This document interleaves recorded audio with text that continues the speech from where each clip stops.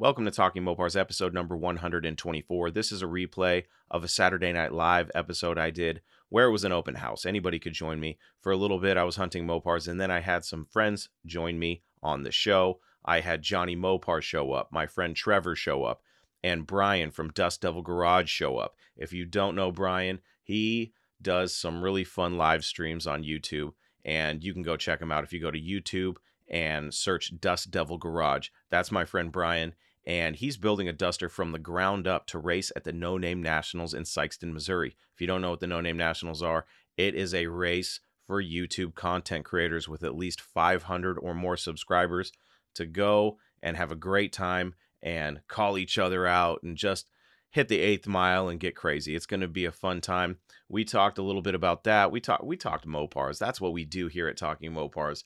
And I had a great time as usual. So without further ado, if you are a Mopar enthusiast, then you are in the right place. Don't go anywhere. You're tuned into the best Mopar enthusiast-driven podcast on planet Earth. And I am your host, Chris Albrecht, better known as the Mopar Hunter. And this is Talking Mopars Live.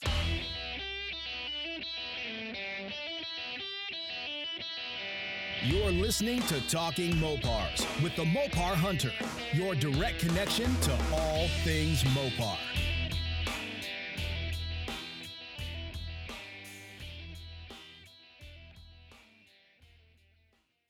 Before we get into the juicy meat of this episode, I have to ask you guys a question. Is your Mopar protected? Whether it's sitting outside in the elements or inside the safe confines of your man cave, it's important to keep your Mopar protected. That's why I'm excited to announce that I'm now affiliated with a company offering an amazing solution for vehicle protection. They have everything from basic indoor shields all the way to the top-of-the-line platinum shields, offering the very best protection to keep your vehicle safe both indoors and outdoors from elements like dust, water, snow, and even UV rays. Their products are guaranteed to fit and are backed by a great warranty. To find out more about my new affiliate, please visit TalkingMopars.com, click on the Affiliates tab, and follow the link to their website. If you need protection for your Mopar, don't worry, we got you covered.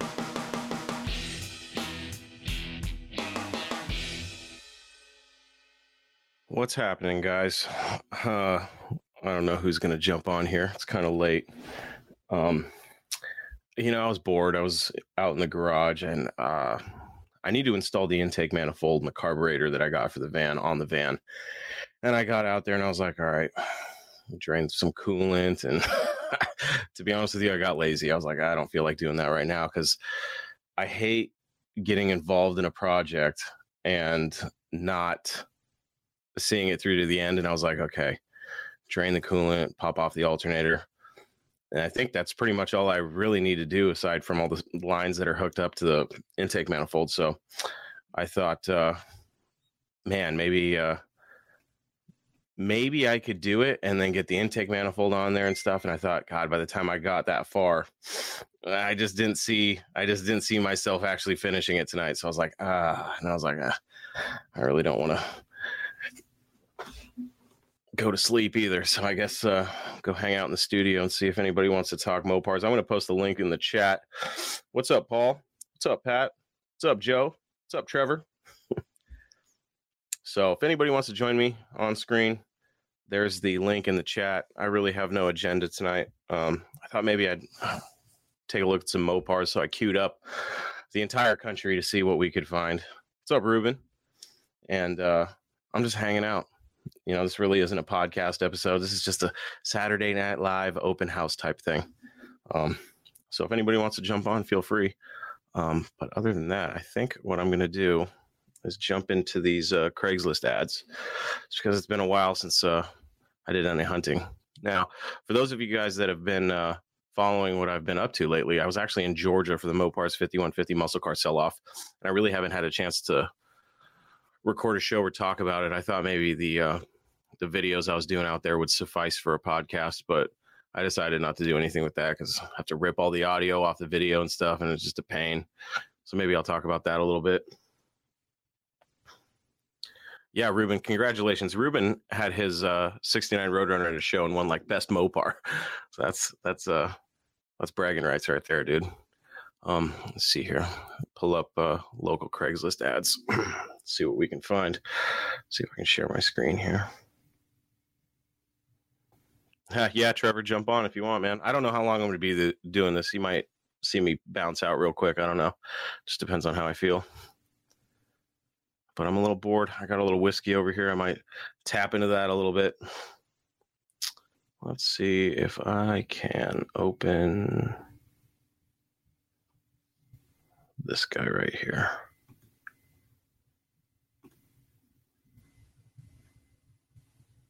For some reason, my computer's running slow tonight.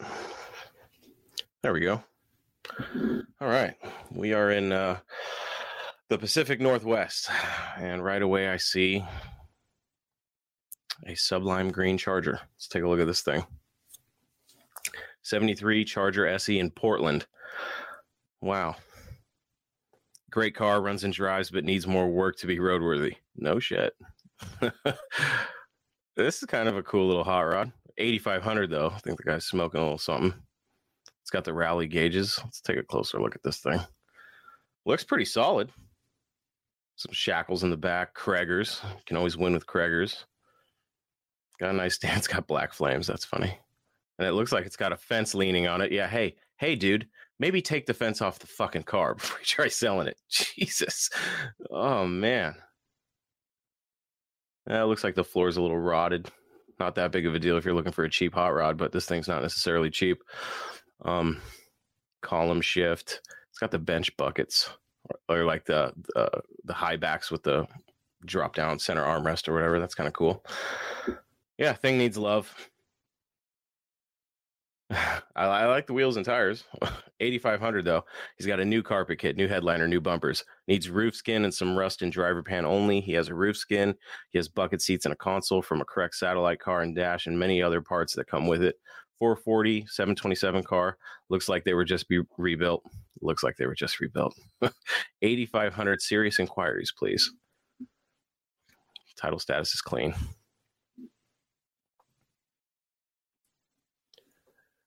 Paul got himself a new laptop today. Yeah, man, get set up and join me in the chat, dude. That'd be fun. Pat Barrett Jackson prices. Yeah, no kidding. Here we go.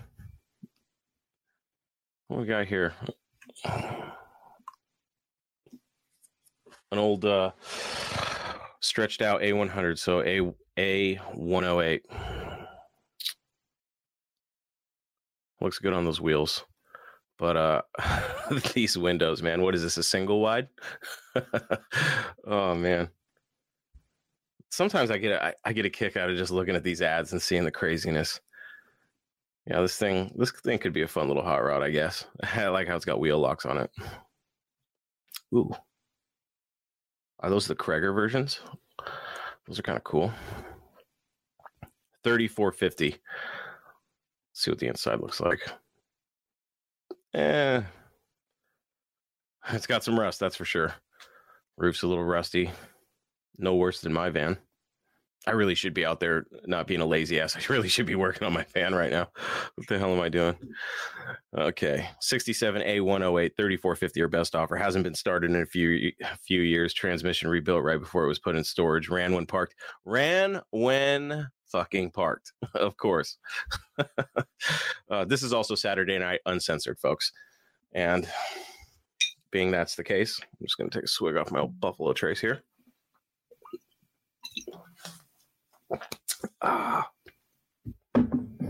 And because I'm a pussy, I'm going to chase it. Ran when parked. Brakes needed work. Okay. Might just need a new battery / a day of TLC. But would need to be towed away, of course. We'd gotten it with hopes of reviving it, but too many projects and can't be a good steward to them all. Rehoming this one. What that means is that's the biggest piece of shit he owns. He doesn't want to put the time into it. He has the title, brand new transmission paperwork. Looks like the warranty is no longer valid. Was just 1 year. Yeah, 12 years ago. But the info for the repairs is all there. Trailer for sale as well, but the title for trailer, blah, blah, blah. Things we know. Straight body and looks like a scrape at some point on the driver's side door. Well, then it's not fucking straight, is it, dude? What the fuck? Rust, bad brakes, seats need to be redone, needs a battery close to the A100. This is the A108, which has a longer body and side doors on the passenger side. It's got a 318 727 with an electric start, Krager rims, but have another set of rims as well. Used to be a DIY camper version of this, but the previous owners removed that. Okay. Extra tires and wheels. We bought it, repaired the transmission for $1,000, replaced the roof vent, got tags, and it's been in that state for 5 years in storage. That's what you get when you go to Oregon to buy cars. Let's keep looking. Paul says I have to do a bit more hunting, but may have found a 66 Charger the other day. Looks like he has a few others also. Is that the one on Craigslist for $2,500? Let's see if I can find. Ooh, what do we have here? My God. 76 Tradesman 200 Shorty van, $9,500, but it's black and it looks clean as hell. Holy shit. Let's take a look at this thing. It's got a little patina on the roof. Wow, this thing is straight. If that's the original paint, I'd be really surprised. It's got, look at these old inky wheels. Definitely needs some Kragers and some 295 50s in the back. It looks pretty solid. Holy shit. Missing the D. Dode. You'll get the D later.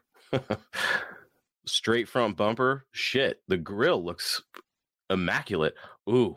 So these turn signal lights in the grill here. Those lenses are super hard to find in good condition. I slipped and on eBay, God, it's been months now, but somebody had an NOS set, but it was like $250, but it was the whole assembly for the turn signal with the brand new lenses. And I was being a cheap ass. I should have bought them because they're so hard to find. And all my sets are, I have one set that's really nice looking from afar, but you can see the cracks and it annoys the shit out of me.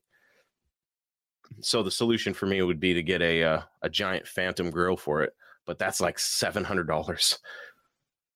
Okay, yeah, there you can see the patina a little bit more on the roof. That's kind of cool though. Damn, this van looks pretty solid. It looks like the door's a little fucked up though. That's okay.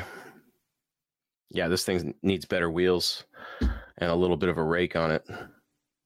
Yeah, there's something going on with this door here. Maybe they just don't have it shut all the way. I don't know. But the rot on this thing, from what I see here, is non-existent. But for 10 grand, you know what I mean? There's a little bit of a closer shot. The rear looks good. Dent right there in the rear door. No big deal. Yeah, there's something going on with this door here. Yeah, I question whether or not this is original paint. I highly doubt it. It'd be cool if it was. The thing is really straight. It's got a dent in the rear bumper. No big deal. Yeah, even the driver's side looks really straight. Wow. 10 grand, huh? Oh, he's got a broken. See these little reflector lamps back here, these little side markers or whatever you want to call them. Those are easier to find than the front turn signals in the grill.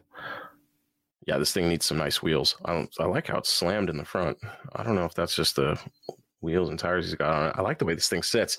Just needs better wheels. Thing is clean.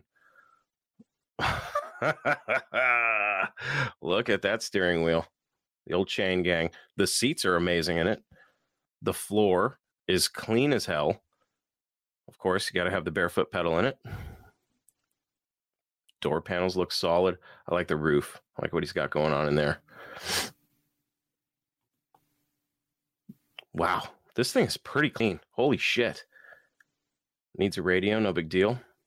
An AC van? Holy shit. What did I stumble across here, folks? Okay, so I see what he's doing here with some of the metal and shit. So the interior of the van is actually, I mean, I've seen a hell of a lot worse. I mean, you just saw that A108, right? This thing, I mean, this carpet might be salvageable. But yeah, there's some shit on the roof I would change, but that, I don't know, that's kind of cool, but for me, I need a sunroof up there and like a little console or whatever you'd like to call it for like the overhead with the CB radio. Man, what else does it say about this thing? I like this van. Automatic 318. Damn. It's a Tradesman. It's a B200, so it would be cool if it had a big block or at least a 360 in it. Power steering, brakes, great shorty, runs good. Come see, $9,500. Not enough information. Odometer, 71,000 miles. It's at a dealership. You know what, Rick's? I think these are the same guys. So a while back, it must have been last year or the year before, they had a really clean, what year was it? I think it was 80s, but it was a Ram Charger, and it was 2-wheel drive lowered. It was brown, but it sat really nice. And they wanted like $6,000 for it. It was a great deal. They want $10,000 for this thing, which is, it says something about how clean it really must be in person, just based on the pictures. I mean, I'd be interested. I hate those mirrors. On these vans, I really like the street van mirrors, the small ones, although you can't see shit out of them. But that's a really clean van. I like that. Wow.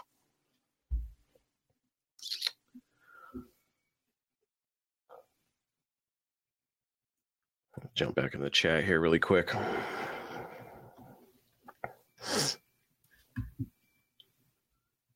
Show me the 65 Coronet post cars. Where'd you see those? Is this on this page? Let's take a little closer look. There, Trevor. Joe, I was seeing all those Mopars. If you're talking about the Mopars 5150 sell-off, I've been seeing a lot of people call it an auction. It really wasn't an auction. It was a come out and everything had a price on it. And if you wanted to make a lower offer, you could. If 5 people wanted to buy the same rig, I'm sure they would accept the highest offer. I really don't consider that an auction. But it was really amazing seeing all those cars, especially it's not like it was a bunch of Belvideres and Satellites and stuff like that. They had, Challenger RTs, Cudas, Barracudas too, Roadrunners, Super Bs, GTXs. They had a great array of projects. Now, I'm a dreamer. It's no secret there. Every time I look at those cars, I see the possibilities of what they could be, not necessarily, the shit boxes that they are. But I thought there were some really good candidates for restoration. Of course, you can get into the argument of how much it would cost to restore some of those cars, obviously. But for me, half the fun is doing the work, I guess, and I think too many people get hung up on, oh, I would have $70,000 in that car and it'd only be worth 30. Are you planning on selling it? Or, are you going to wait 30 years when it is worth 70,000? So it's like, I don't know, that kind of stuff really doesn't bother me when I look at project cars like that, where I look at we'll say $5,000 or $7,000, I say shit box with love. Okay. So you're looking at a $5,000 or $7,000 e-body shit box and you're like, okay, it needs everything. But there was a 71 RT there, plum crazy purple car, 4-speed, man. And it was hacked. The whole front of it was hacked off. But I believe it had the VIN. It definitely had the VIN. And I believe it had a fender tag too.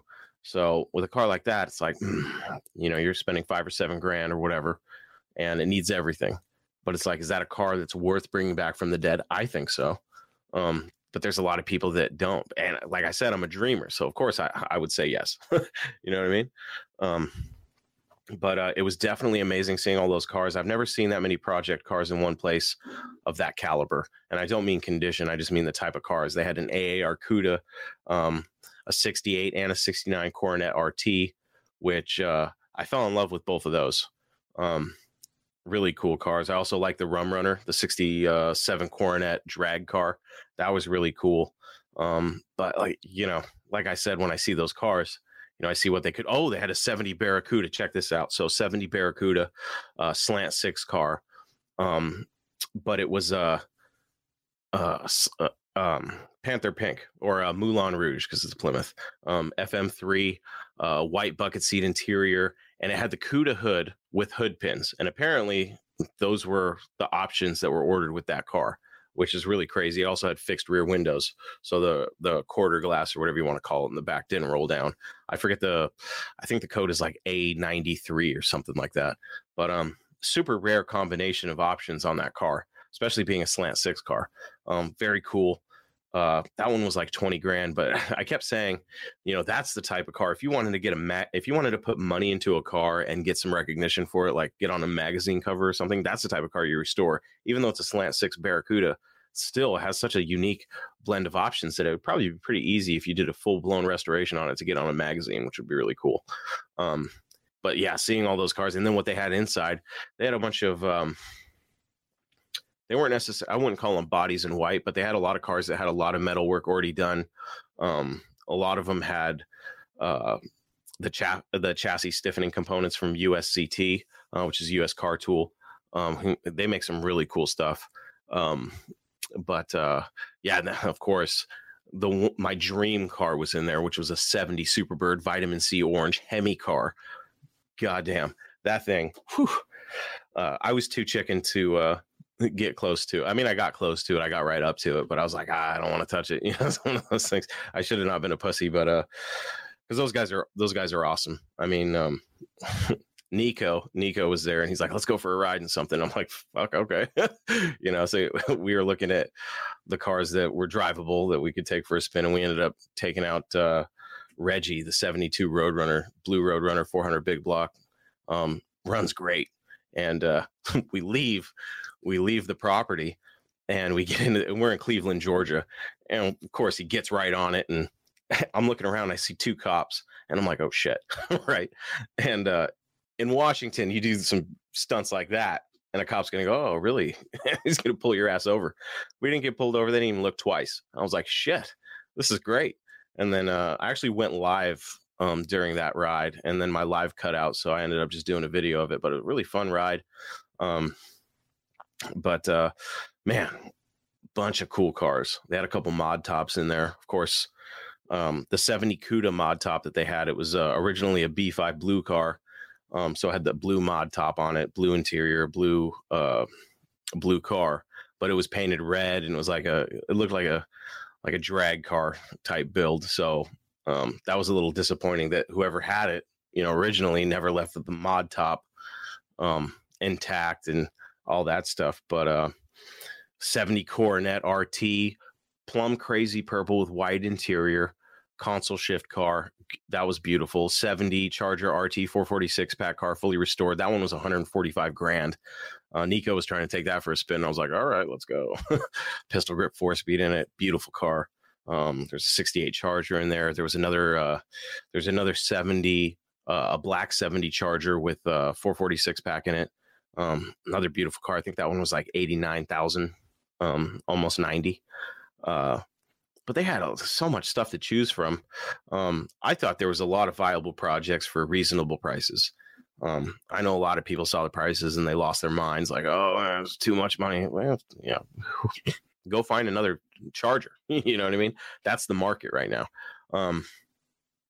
Now, granted, some of those cars, I mean, there was a few cars there like the Chargers, or not the Chargers, the Coronets, the two RTs, the 68 and the 69. Both of them were under $15,000. And I was like, you know, to me, it seemed like a good buy. I believe both of the motors were seized, but, you know, they can be rebuilt, of course. But the 69 was a Dana 60 car, which I thought was really cool. Yeah, 4-speed.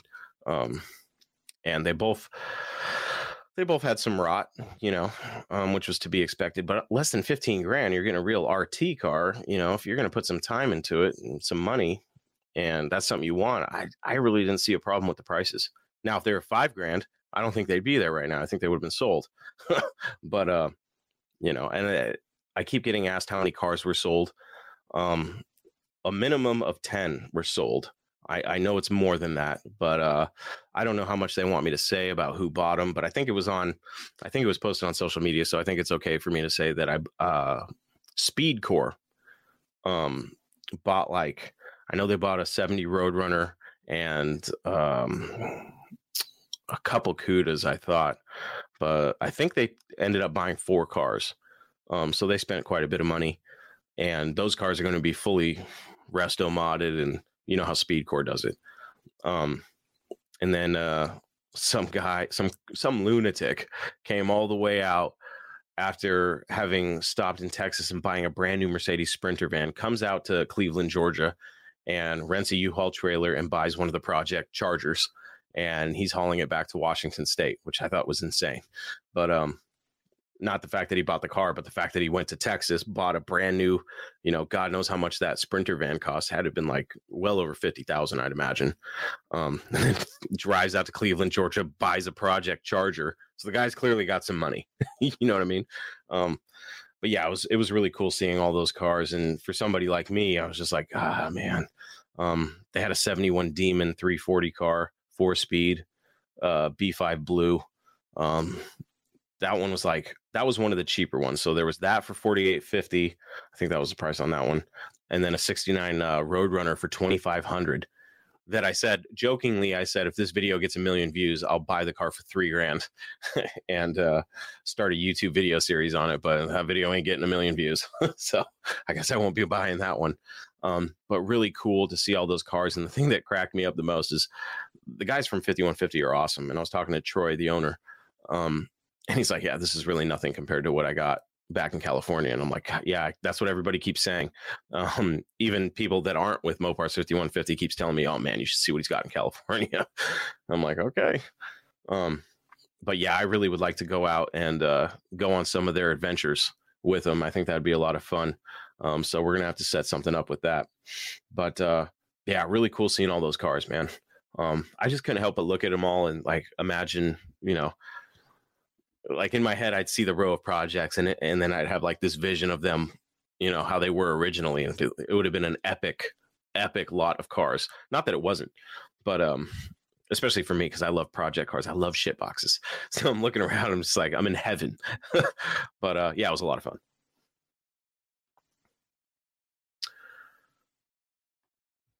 Trevor says it's the curse of being a Mopar guy. You pay more than everyone else. Yeah, ain't that the truth, man? It's really crazy right now because from what I understand, there's a shortage on metal. Like people building these chargers can't get quarter panels and stuff from AMD, which is funny because at the Mopars 5150 sell-off, they had quarter panels they were selling from AMD, brand new. Paul, referring to the 66 Charger, he says it's up for me in Mount Vernon. I thought I saw a Charger for sale somewhere near me on Craigslist for like $2,500. Yeah, shag carpet in that van, dude. Bourbon by Straight Shag Mobile, aka the Love Machine. You damn right, Irvin. I wonder how many babies are made in that van.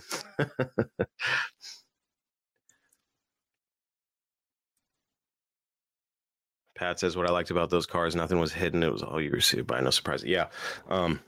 Yeah. If you wanted to get on the ground in the mud, you could definitely look underneath the cars. Looking back, I wish I had gotten underneath a couple of the ones on the front row, like the RT Coronets. They appeared like, of course, they needed some metal work. I didn't get a chance to look at the frame rails, and that was my mistake. My idea going there was to basically get as much surface footage as I could around the cars. And like anything else, my buddy Blake warned me. He goes, you're going to get there. You're going to get a little emotional looking at all these cars. Make sure that you stay focused and get really good footage. And my biggest regret is I ran out of time on Friday because I had to get back to Atlanta, which is like, I think 75 or 90 miles away from where we were at in Cleveland. And it was Friday. So I'm like, God.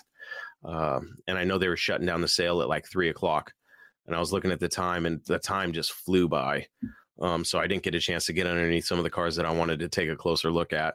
I was hoping that anybody that was seriously interested would say something while I was on the live stream, maybe in the chat, but nobody really said anything. So I just got the footage that I thought I needed. And then when I saw the time, I was like, I just don't have enough time. So, and I got stuck in like 2 hours of Atlanta traffic, which sucked. But it was fun. So I rented that 2018 Charger RT, which was a lot of fun. Last year I had tried to buy a Scat Pack, a couple of them actually, and I just couldn't make the deal work. And I had a lot of fun in the Scat Packs, and driving the RT. I thought maybe it'd be, I don't know, disappointing, I guess, but I was not disappointed at all. That RT was a lot of fun. Great cruiser car. On the way back to Atlanta, the speed limit out there is like 70. And I'm going 80 and people are flying past me. So I was like, all right, I guess I'll keep up with traffic. I'm going 90 miles an hour. And of course, I'm not familiar with the area. So I'm like, I don't know where the cops hide and shit. But everybody else is going fast. So I guess I'll go fast too. But the car did great. Even at 90 to 100 miles an hour, those cars are just floating. They're great cars to drive. But I was pretty impressed with that compared to like my 2018 Durango RT. It's night and day difference just because the all-wheel drive takes a little bit of the fun out of it. You know what I mean? But very easily to get that car sideways. I had one opportunity just outside of Atlanta where I had to go get fuel because I'm sitting in traffic and then the fuel light comes on and I'm like, shit. So I creep it off the next exit and go to the gas station. And I need to flip back around, and you don't get these too common around here, but it had one of the stoplights where you can take the U-turn left. So I was like, all right, cool. So there's like, only a few people around. I didn't see any cops. So I just hammered it with the traction control and stuff off in sport mode, and it got sideways. So that was a lot of fun.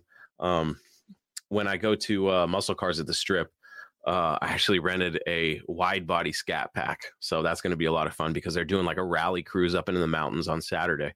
So I registered for that. So Johnny Mopar and I are going to run up into the mountains with that Scat Pack, hopefully have some fun. But yeah, it was a good time.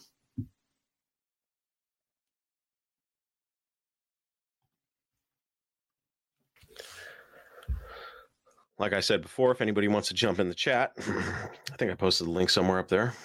Yeah, the link is up in the chat. So if you want to jump on, feel free. But let's continue cruising Craigslist a little bit here. If you guys didn't get a chance to check out the live I did earlier today with the guys from the Dodge Pod, that was a fun one. This is a nice W150. Side pipes on it. That's kind of cool. With the deep dish slotted mags. Wow, this is actually 12.5. This thing is solid. It's a Yakima truck too, so you can see the roof is a little bit sun beaten, but that's typical for Eastern Washington. It's not like Seattle that gets a lot of rain. This truck is badass. Oh, it's got the Buddy buckets in it. This thing is sweet. Holy shit. Dash is clean. Wow. Original steering wheel. Wow. All the wiring appears to be original for the most part, from what I can see. That's kind of rare on these things. Headers on it. Man, those seats are in great condition. I would love to get those for the Mr. Norm truck. I actually want this whole interior for the Mr. Norm truck. This is clean. Not that the Mr. Norm truck isn't clean, but it was originally a green interior, so it was spray painted black, and the black's starting to come off, and it just looks like shit, so I got to fix that. But I actually like the way the side pipes look on this thing. Normally, if someone said, "Oh, put side pipes on a truck," I'd be like, "Are you out of your fucking mind?" But this looks pretty good. Yeah, wow, great patina on this thing. My guess is these are factory stripes. Dodge offered a lot of weird factory stuff in the 70s for these trucks, so it wouldn't surprise me if these are factory stripes. I could be wrong too. Very nice truck. 12.5. Want to relive the 80s? Well, here's your chance. Rust-free, low mileage 79 Dodge W150 4x4 short box has been hiding in a barn since 1986. No cracks in the dash, no rust in the box. Good running 360, fun little truck. Who do we got? We got Johnny Mopar in the house. Bring him on. Johnny Mopar, what's up, brother? What's going on, man? I'm over here waiting for you to send a message. Oh, I didn't realize you were already on. My bad, dude. My bad. That's all good. Cool. What do you got?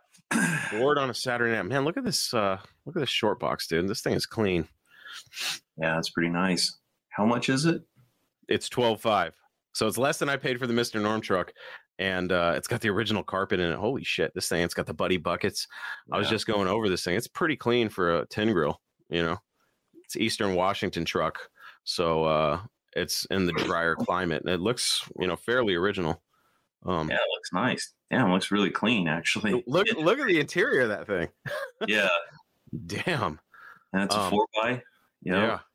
Solid. Just a little bit of patina on the roof and hood. I like it. I think that's a box. For a tin grill guy, that's a good one. And you just can't find them that are, clean and rust free like that. I know. Just a few years ago, we would have said that guy's on crack asking that kind of money, right? And yeah.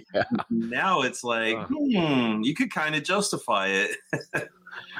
Jump in and go. Yeah, that thing's pretty clean. So what's up, man? What's new?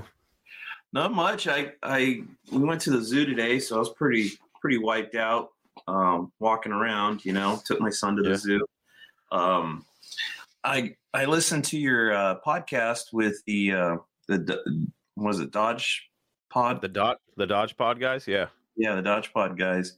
So I've got, this is something that was bothering me. And so I was even thinking, I should just make my own video on this. But since I'm here and I've got Chris Albrook and you seem to be in the know, why not just ask it here? What the F is a first gen and a second gen? So before you answer, right, I think of, okay, anything pre-swept line is kind of like out of scope. So to me, a swept line is first gen. A Sure. tin grill second gen, but then you can argue the swept lines kind of have their own name. They don't need to be called the first gen. So we'll just call those swept lines. So then you go, well, the tin grills are first gens, and then the plastic grills are second gens, and then the third gens are the the diesel looking trucks, right, from the 90s. Sure. And then you go on from there, like fourth gen, fifth gen, sixth gen. But I know that's not true because the way you guys are talking, it sounds like you're talking the plastic grills are first gens. Yeah. But the plastic grills, they look like a spin-off of a tin grill. So it doesn't make sense because a tin grill should be a first gen and the plastic grill should be a second gen. And then you should start all over when you get to the diesel looking trucks. Right. I was a little confused in the beginning at first, but the way I understand it to be is they're referring to the first gen Rams. Now, what's funny about that is I've seen tin grills with, I think it's stamped in the tailgate Dodge Ram. You know what I mean? So it was like ahead of the time. God, I wish I could find one really quick, but I'm pretty sure I've seen a tailgate in the tin grill generation that said Dodge Ram. But it was like back then you called them D100s, solely D100s. You had the Prospectors, whatever, the Adventures, but they didn't refer to them as Dodge Rams. But in 81 is when they released them as Dodge Rams. And you still had the DWs, and it got the hood ornament. Yeah. Yeah. Okay. So when they say first gen, they're talking first gen Rams, second gen Rams. So it does get confusing. I totally understand what you're saying, but I think that's why they had to, start calling the early Dodge trucks. And of course they have earlier ones, but for the 60s, the swept lines. It wouldn't have been confusing if like if the diesel trucks, I call the, like my truck's a 99. To me, that's when they started looking like big rigs. Yeah. That generation, that would have been perfect to call it first gen, in my opinion, just because it's like, it looks totally different, yeah. Associates with the previous body styles, but having a first gen of because like the tin grills and the plastic grills are almost the same freaking truck. They look so much the same. You're calling the second generation of that first gens. Yeah. Okay. The way I equate it is like with the C10s. I know I shouldn't be saying that word here, but with the C10s, you had the 60s and the early 70s rounder ones. That's how I look at the tin grills, because then they went to the square bodies, which it's funny because it seems like the Dodge crowd, I started noticing that they're calling the first gens like the square bodies of Dodge, which I think is funny. And then now I've heard the C10 guys talking about the OBS, which is like the 90s, that late 80s and 90s Chevy trucks and stuff. They call them OBS, and now I've seen people refer to Dodges as the second gens as Dodge OBS trucks, which I thought was really funny. And it's like it's hard to wrap your head around because it's probably a generational thing, but it's like OBS means old body style. Yeah, and it's like that doesn't seem old to me. I totally get it, man. I couldn't imagine being new to the world of Dodge trucks and just going, okay, wait, swept. So you got swept lines, and tin grill's kind of like a new term that was just created in the past, 5 or 6 years or whatever. Yeah. Yeah. So and I don't think it's completely universal yet. I don't think a lot of people have caught on to it. Like a lot of the Mopar truck guys have got it, but kind of widespread. Any non-Mopar person, they wouldn't know what the hell you're talking about, Yeah. It's funny because I've had a couple of emails where people are like, I hear you talking about 10 grills all the time. And I'm like, oh, it's 10. I thought that was kind of funny, but, Yeah. And then it's not, and then it's not 10. It's really not 10, right? Yeah. Shh. Yeah. It's all screwed up, man. It is, man. It's crazy. How excited are you about going back to Vegas for Mats? Oh, pretty excited, man. I'm excited because I want to take my tin grill and actually roll it around there. You know, I'm hoping that it'll be cool to just putt it around. You know, be like our golf cart. Hopefully, maybe you'll get a golf cart and we won't need to do it as much. But yeah, I'm pretty excited about that. Yeah, it should be a lot of fun. I hope there's a bigger turnout than there was when we went in September, just because, you know, that Vegas dropped the mask mandate. So that should change a lot of things. So not that we were wearing masks out at the track anyway, but I think a lot of people were just like, I don't want to deal with wearing a mask all the time and shit. Cause it was really pissing me off. The 2 times I've been in Vegas last year, I'd go walk through the casino and, like, you know, people are like, put up with your mask. And I'm looking at this 300-pound lady at the slot machine, chain smoking cigarettes and drinking booze, and she's not wearing her fucking mask because she's smoking. And I'm like, whoa, why do I have to wear my fucking mask? Yeah, you know, it didn't make any sense, but it is what it is. And I really hope, since this is a 20th anniversary, I'm hoping that there's a better turnout than there was, and that people are more inclined to get out, you know, because we've been locked down and shit for too long. Got to get out and start enjoying these car shows again. And with Mats, it's like you get the drag racing, you get the car show, you get the swap meet, you get the autocross. Birdsong's been pumping that autocross, so I'm getting excited for that. Because there's, like, you know, talking to Phil Painter, the organizer of Mats, you know, I was telling him, it's crazy when you look at, you know, events like Duct Tape and, you know, anything where guys can bring out their ratty cars and race them. It's like, you know, you're talking about a world-class drag racing facility. You know, it's not Tucson Dragway, not to take anything away from Tucson Dragway, but it's like they're a little stricter. They're a little stricter at the Strip. You know what I mean? They're not going to let some shit box run, you know. But from what I understand, the autocross is a different story. You can pretty much bring whatever the hell you want out there as long as you got, you know, properly inspected. I saw Birdsong. It was like I don't know, whatever class. It's kind of like a beater class he was talking about. I thought, you know, it's kind of organized. So that ought to be pretty interesting. Yeah, you know what? And I was thinking too, because like I aside from going at the end of last year, I hadn't been to the Mats in a long time, and it kind of hit me like what I think what kind of hurt the Mats more than anything is the freaking the tax, the entertainment tax that they charge there. You know, when Mats was like really strong, I mean, back in the day, and I'm talking like in the 2000s or so, you know, when I was going to the Mats then, it was like really huge. I mean, it was like a staple event that you always wanted to go to, you know. And so now you rent a hotel, you get slapped with a entertainment tax, and you go to the event, you get slapped with an entertainment tax. And it's like, I really don't understand why Vegas is doing that, but I think it's hurting them. But I don't know, maybe if they're still filling stadiums and hotel rooms, I guess they can, you know?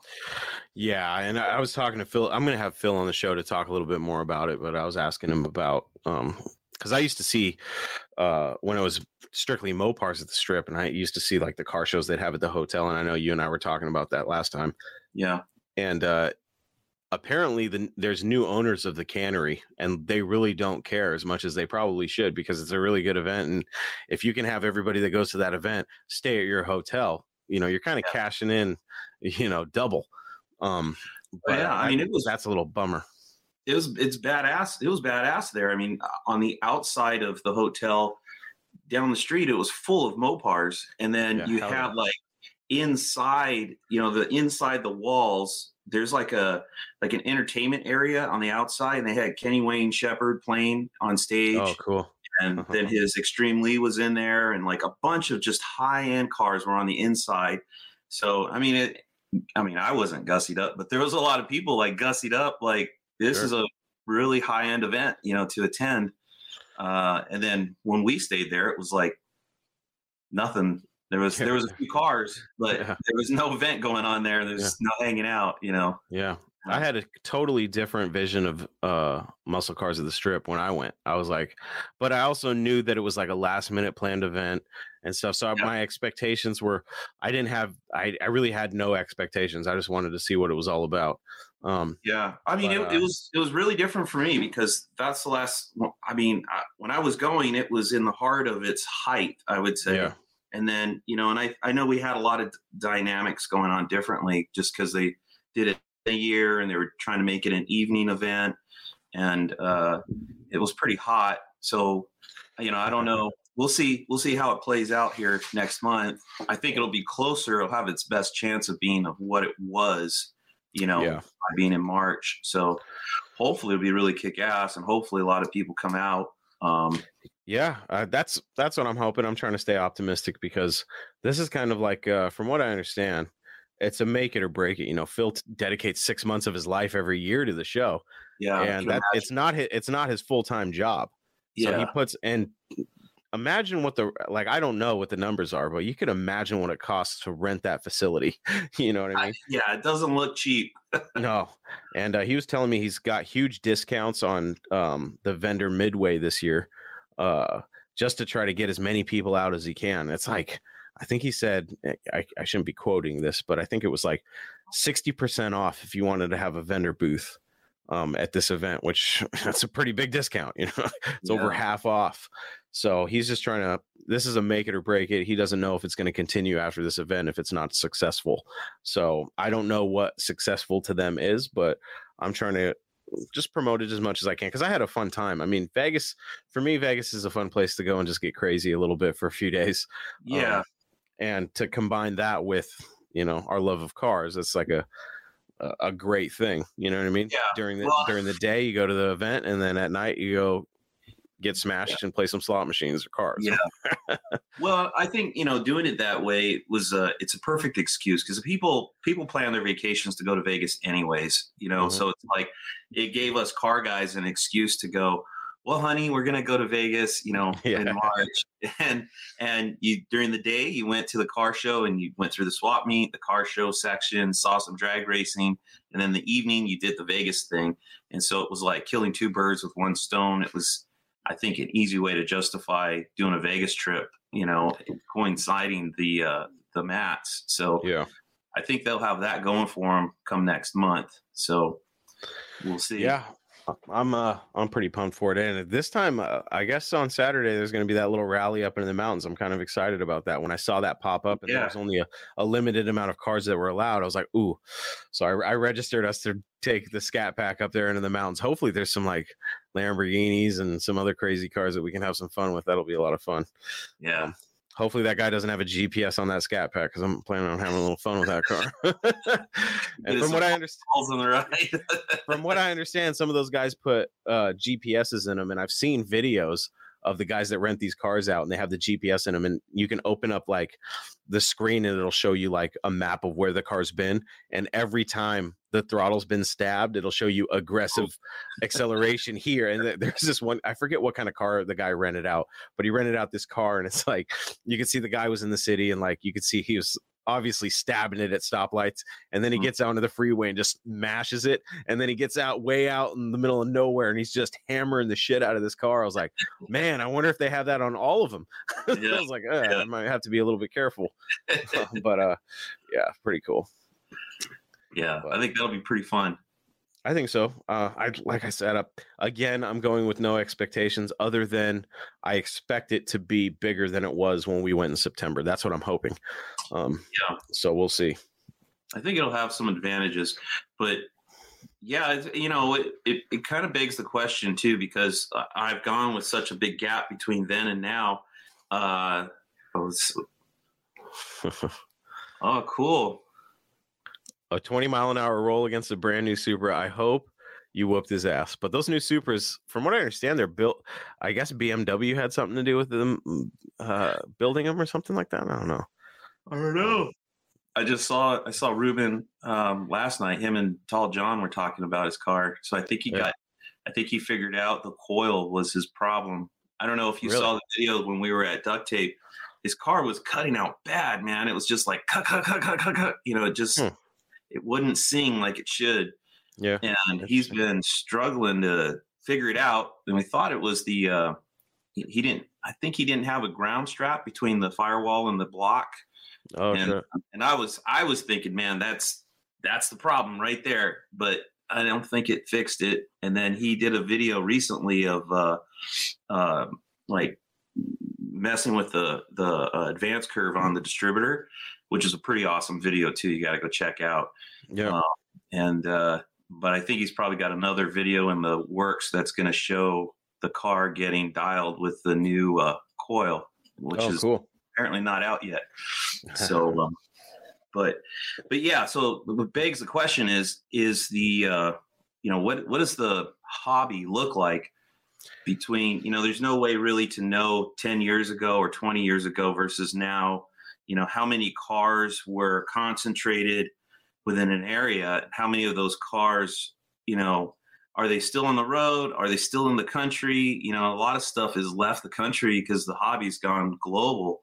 Mm-hmm. And so it seems like a lot of cars got plucked out of the country. So, when you used to go to the mats, it would be just full. I mean, it was, I think the last time I went, the Charger the new Charger had just come out. So I think that was 2005 or so. Yeah, 2005, 2006, right in there. Yeah, so it was right around there was the last time I had gone.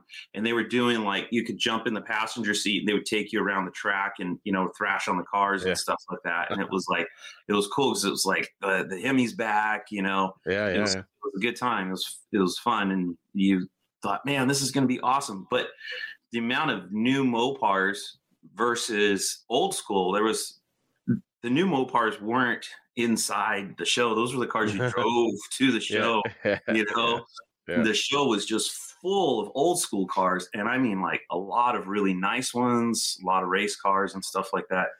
But how many of them are still around, and why are they not going back to the event? Are they, like I said, are they gone out of country? Do those guys let them sit and they're not running anymore? There's parked in a garage, or what's really going on? Right, Joe. Joe says, Johnny, they are all sitting in a yard from assholes who bought them up for $250.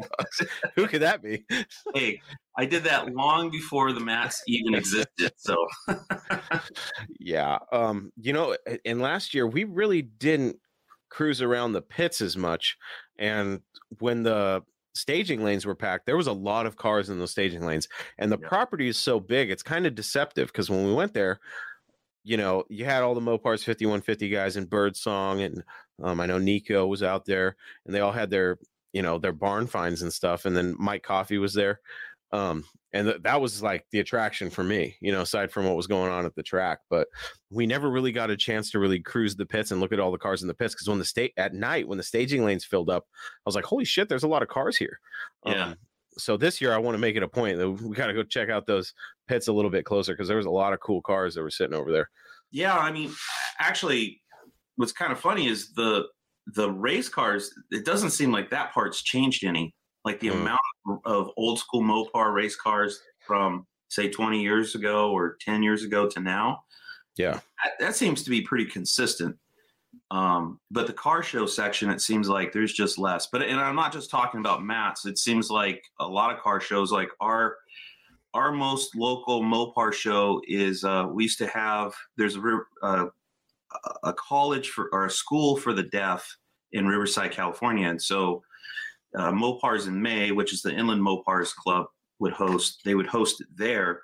And,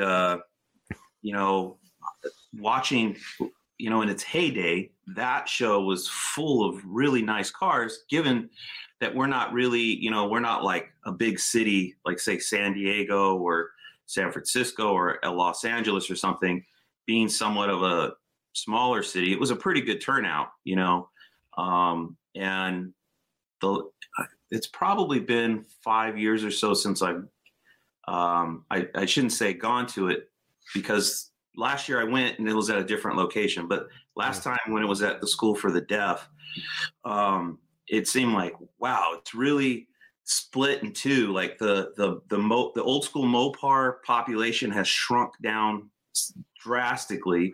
And then now the other half of the show is modern Mopars, you know? So it's like they have a big footprint, you know, now. But last year they moved it to Ontario, and because of the mask thing, because California, that school is California, so they were kind of, I think they were stuck because of the mask mandate and stuff like that. They couldn't host the show there, so they had to move to another location. At the new location in Ontario, it was pretty kick-ass. It was pretty awesome. Pretty big show, a lot of old school cars. The swap meet was pretty kick-ass also. And I mean, Mike Coffey probably had one of the biggest freaking swap meet booths there, you know. So surprise.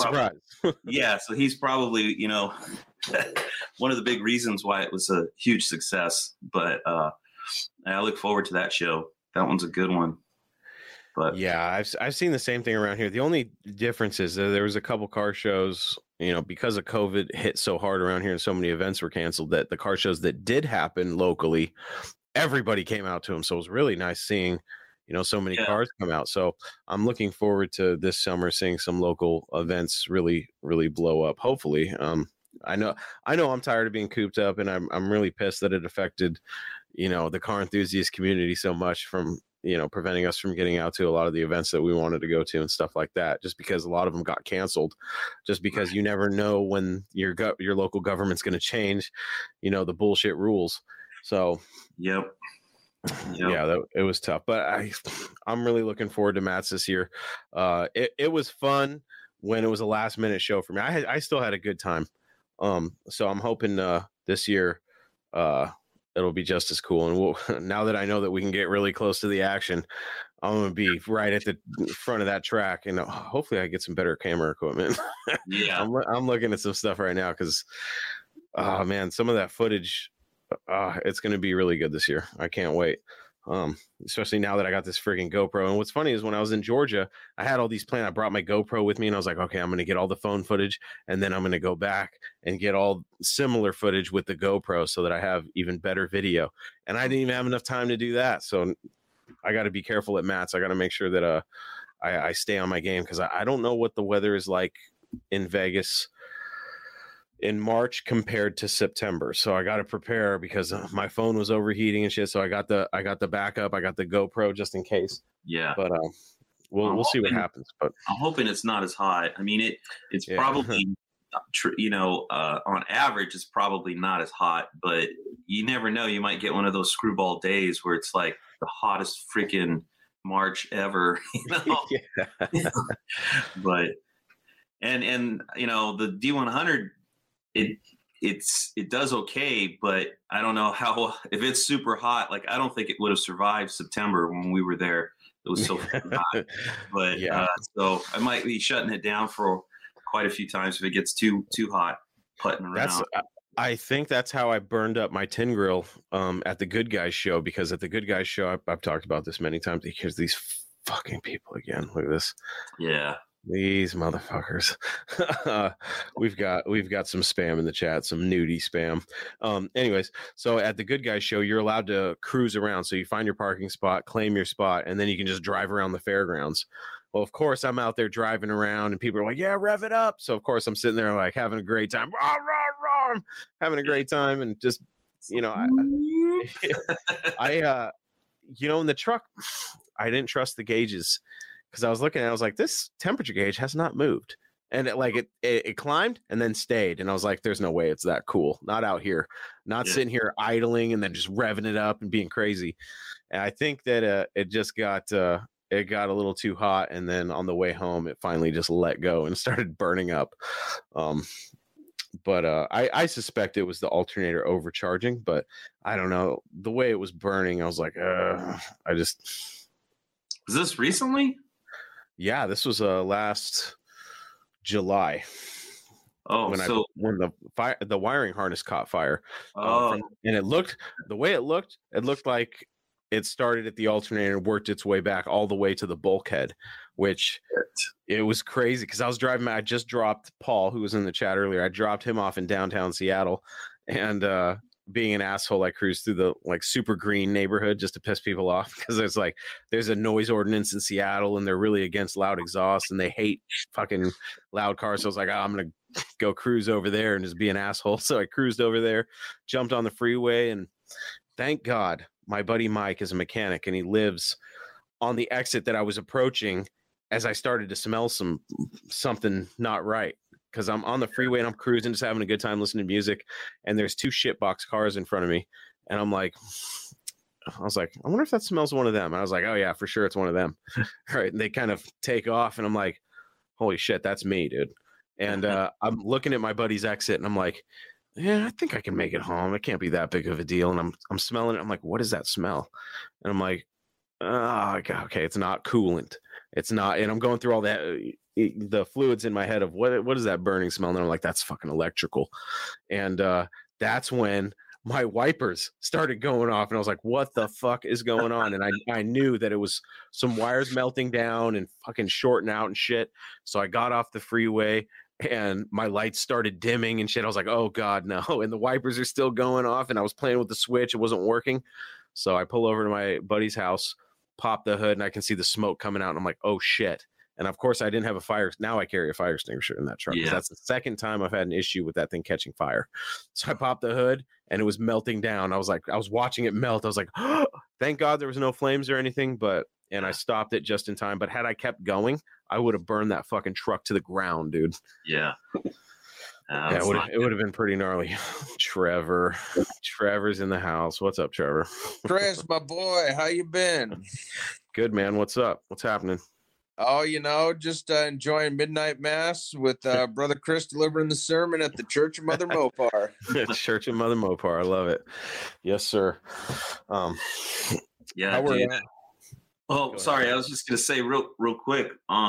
Going to the junkyards in the 90s, man, I couldn't tell you how many truck doors I opened and you would see like somebody pull the dash out of it and it's just like all melted down in there, Yeah. They're kind of notorious for that, fortunately. Oh, I know. Like I think the most notorious one, if I remember right, is the alternator wire at the bulkhead always burns out through the amp meter or the voltmeter, whatever it is. Yeah. And so me and my buddy Matt, we just hot wired it. He took a hot poker, melted right through the bulkhead, and hardwired it to the voltmeter. So never had any problems with my alternator and the Ram Charger since. I had my gauge cluster restored and I had them fireproof the ammeter. So I haven't had any issues since, and the gauges seem to be operating correctly, with the exception, I think I have a bad speedometer cable because I had everything hooked up and I double checked everything and my speedometer is still off by like 10 miles an hour. It's really pissing me off now. And I didn't realize it at first because I was driving around and I'm like, fuck, I'm going fast. I'm going like 90 miles an hour. I'm like, the fuck? And I was like, this thing is at 90, even though it does handle like shit. But I realized pretty quick that the speedometer was off. That's so get back and that's in the transmission. That's there's a little gear that thing plugs into. And you can swap them out and shit, right? Yeah. I gotta look into that. Yeah, it depends on your tire size. So depending on which tire size you're using, you want to switch that little gear that's in there, and then that'll calibrate or that'll change your speedometer. I need to look into that because the speedometer, even when I had it before with the old gauge cluster, that was off tube and it hasn't been consistent. And it was on the same wheels and tires then. So I will look into that because I do know exactly what you're talking about. And I expected it to be off, but I didn't expect it to be that far off. So I got to look and figure out what the hell's going on. Yeah. I don't know what the original tire size on that thing was either. I got to look that up and figure out what the ratio is. So I've been extremely lazy wiring my Ram Charger. All I did to get it running was hook up the, what I hook up? I hooked up the ignition side, but I don't have a speedometer. I don't have an oil gauge, but valves aren't clattering, so it's getting oil pressure.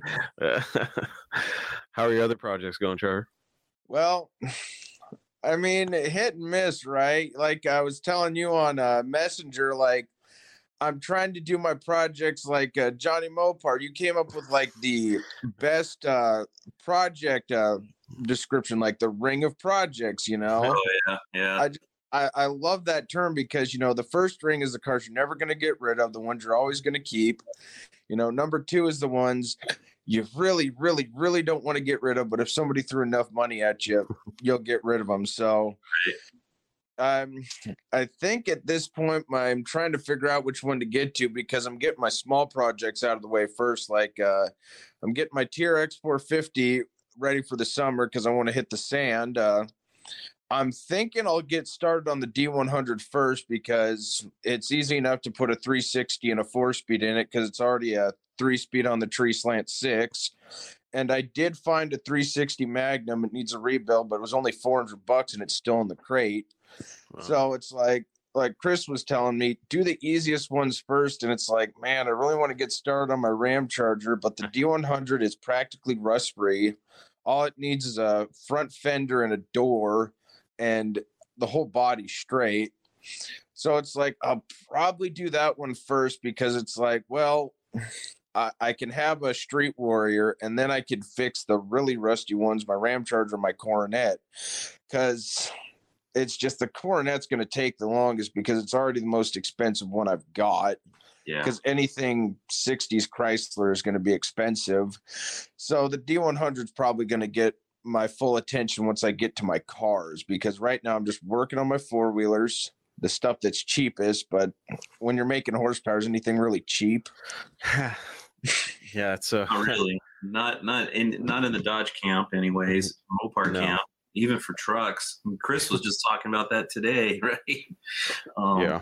But I'm sitting here preaching, oh yeah, Dodge trucks are great projects. It's like, well, you can't find parts for them unless you. Yeah, somebody's out there cursing you out, you bastard. But it's funny because every once in a while, a really good one lands in the boneyard, and if you're not there, that thing is picked fucking clean. Yeah. That's another interesting story. That's how I met one of my best friends. Is he drives my buddy Gage. He drives an '85 Ram Charger, and he moved from California, so he made the right choice there. So I already knew he was smart. And he's like, I drove that Ram Charger to work just to make friends. And we'd never met each other. And I said, is that Ram Charger an 85? He's like, well, yes, it is. And I see him visibly get relaxed, because he's told me enough times about how many times people said, nice Bronco or nice Blazer. And I'd want to kick their teeth into them. Like, this is a Ram Charger. This is the best SUV ever made. This is not a Bronco or a Blazer. This is a Ram Charger. Let's see what we got. Some people in the chat here. Joe says, I was just reading an ad for a 70 Coronet wagon, and they said the hood from those were used with the Superbird. I think people use. I know that I've seen them used in Superbird clones. Like, people will take the hood off of 70 Coronet. I don't know if they have to be modified. They do. The extension, right, in the front. Yeah, because the Coronet, it's got the wraparound bumpers on the front. Mm-hmm. So the front of the hood kind of dips in the middle. So the front edge of a Coronet hood is cut off, and then an extension piece is put on that's flat to be a Superbird hood. But the Superbird uses a legit Coronet hood. It's off of a Dodge Coronet. They use the fenders on the Coronet too? They did. Yep. Oh. Yep. Interesting. Yep. Good morning. Man, sorry. Go for it. Saying hi to our buddy from Sweden. What's up, Will? Johnny, do you have stock suspension on the Duster? No.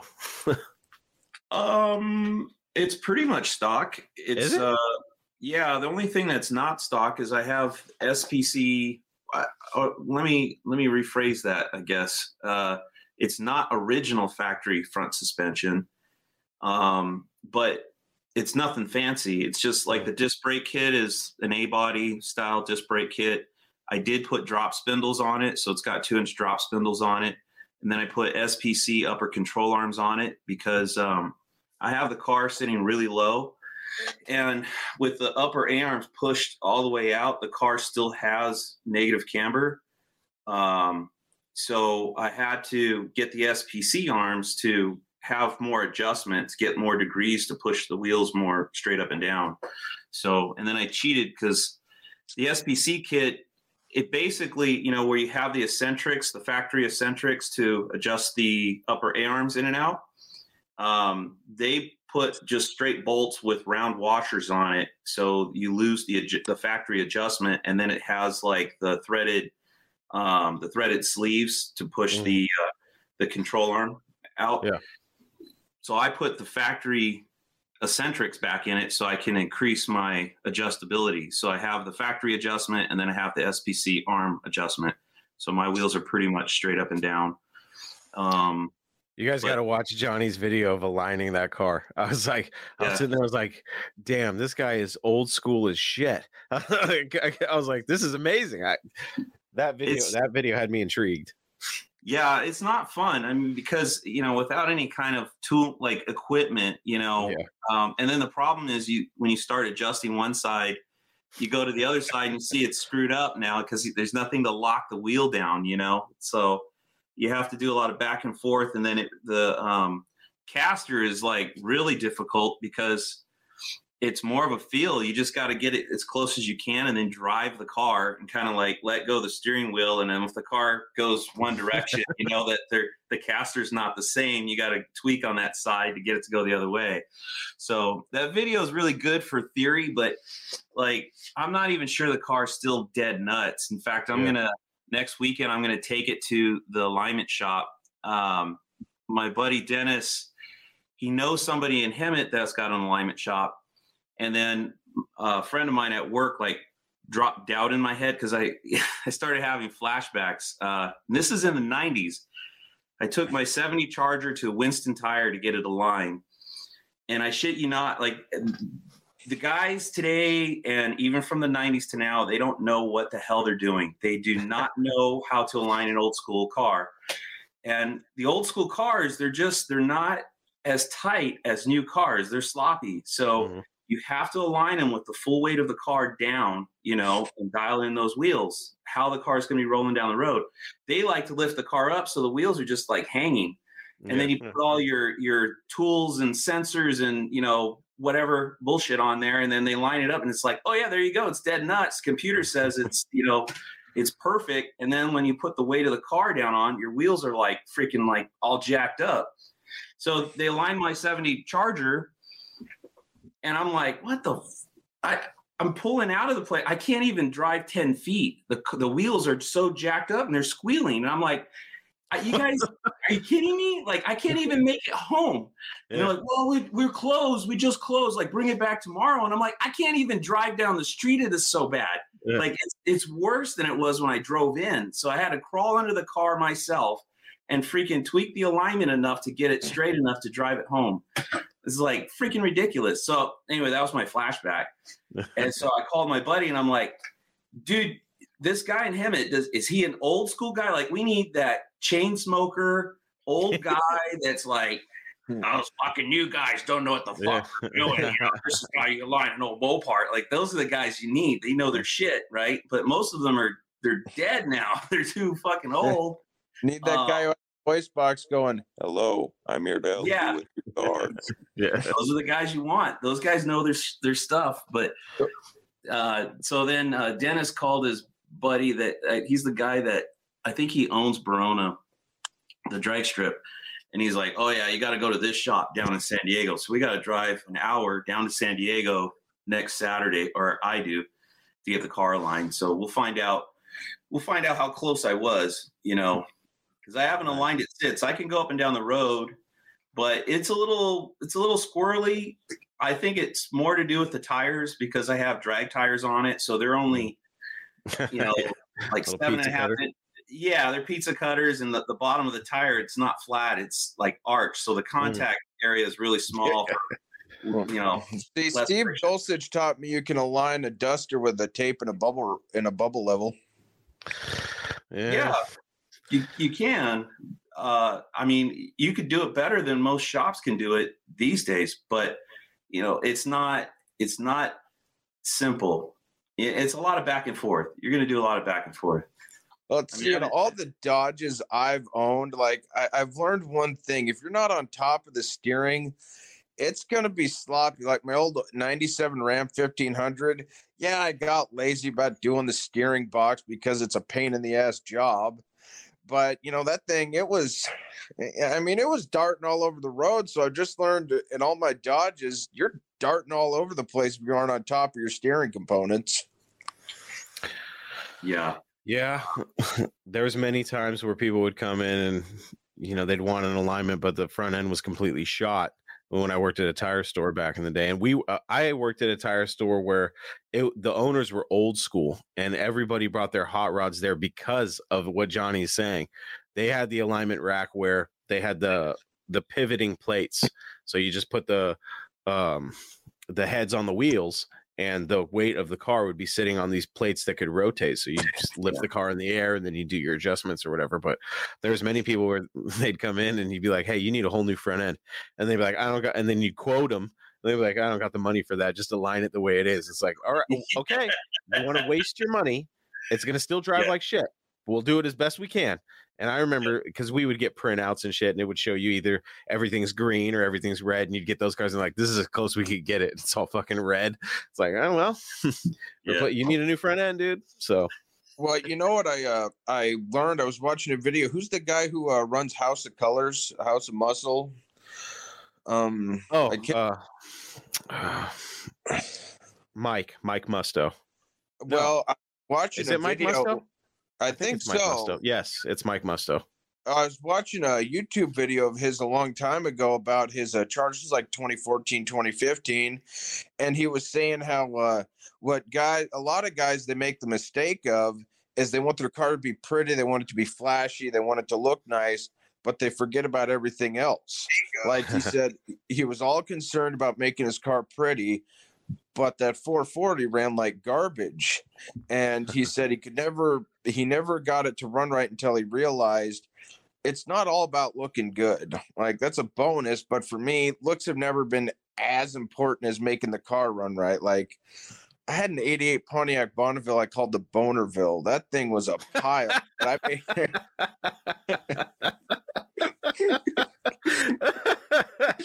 Oh, that's funny. I was probably the only 23-year-old in the entire state that owned 3 Pontiac Bonnevilles at once. You're probably the only guy in the country. And so, that car, I mean, it was worth $500 maybe with a tank of gas in it, but I kept it running, right? So it's like, it don't got to look good, but if it gets you down the road, that's the most important thing, because you could look pretty as you want on the side of the road. You're still on the side of the road. Yeah, absolutely. I actually got really excited. Speaking of coilovers, I got really excited when I found out that that company, I forget the name of it now, has a coilover suspension kit for the tin grills. I was like, are you shitting me right now? Because I've been waiting for something to upgrade the suspension on that truck. Yes. It handles like complete shit. So your current truck? Yeah, the Mr. Norm truck. Yeah. Okay. How much is it? Because Johannes was talking about the Duster. He was going to do the coilover conversion. That's what reminded me of it. It's like $1,200. It's like $1,200, but it's according to Blake, it's like the brother of the guy who owns, I think he said QA1, but I guess he branched off or whatever. And I remember talking to the guys at QA1 at Mo Party because I saw that they came out with Swept-Line stuff. And I was like, man, when are you going to hook up the first gen and the tin grill guys? Yeah. And they're like, it's got to be a demand or whatever. And I'm like, shit. And then I actually saw the kit on eBay and I was like, oh, stay away from that. But I looked up the brand, Viking something, and it's legit. So I was like, holy shit.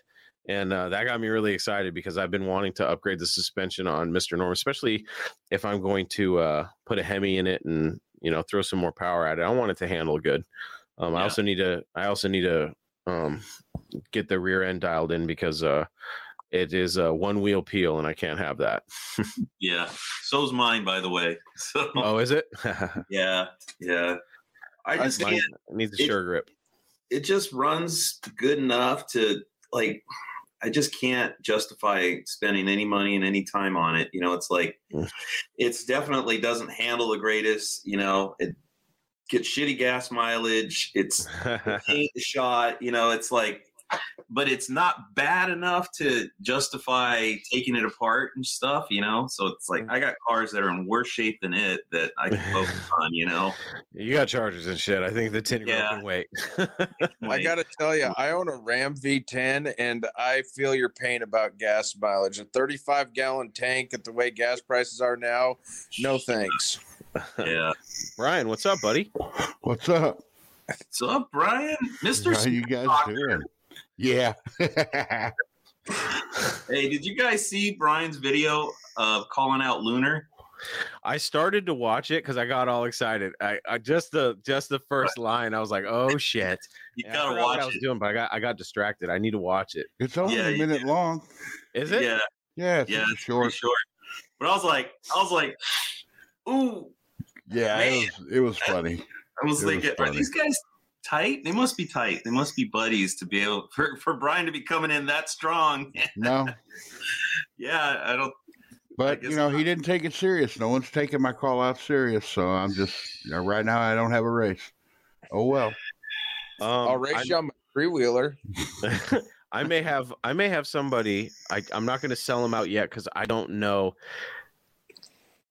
I'm going to sell him out. Scott, I apologize if you hear this. My buddy Scott, he lives over in Spokane. He's got a Duster. It's fully caged, tubbed out, and he decided, based on our podcasts and stuff, that he's going to try to make it to Sikeston.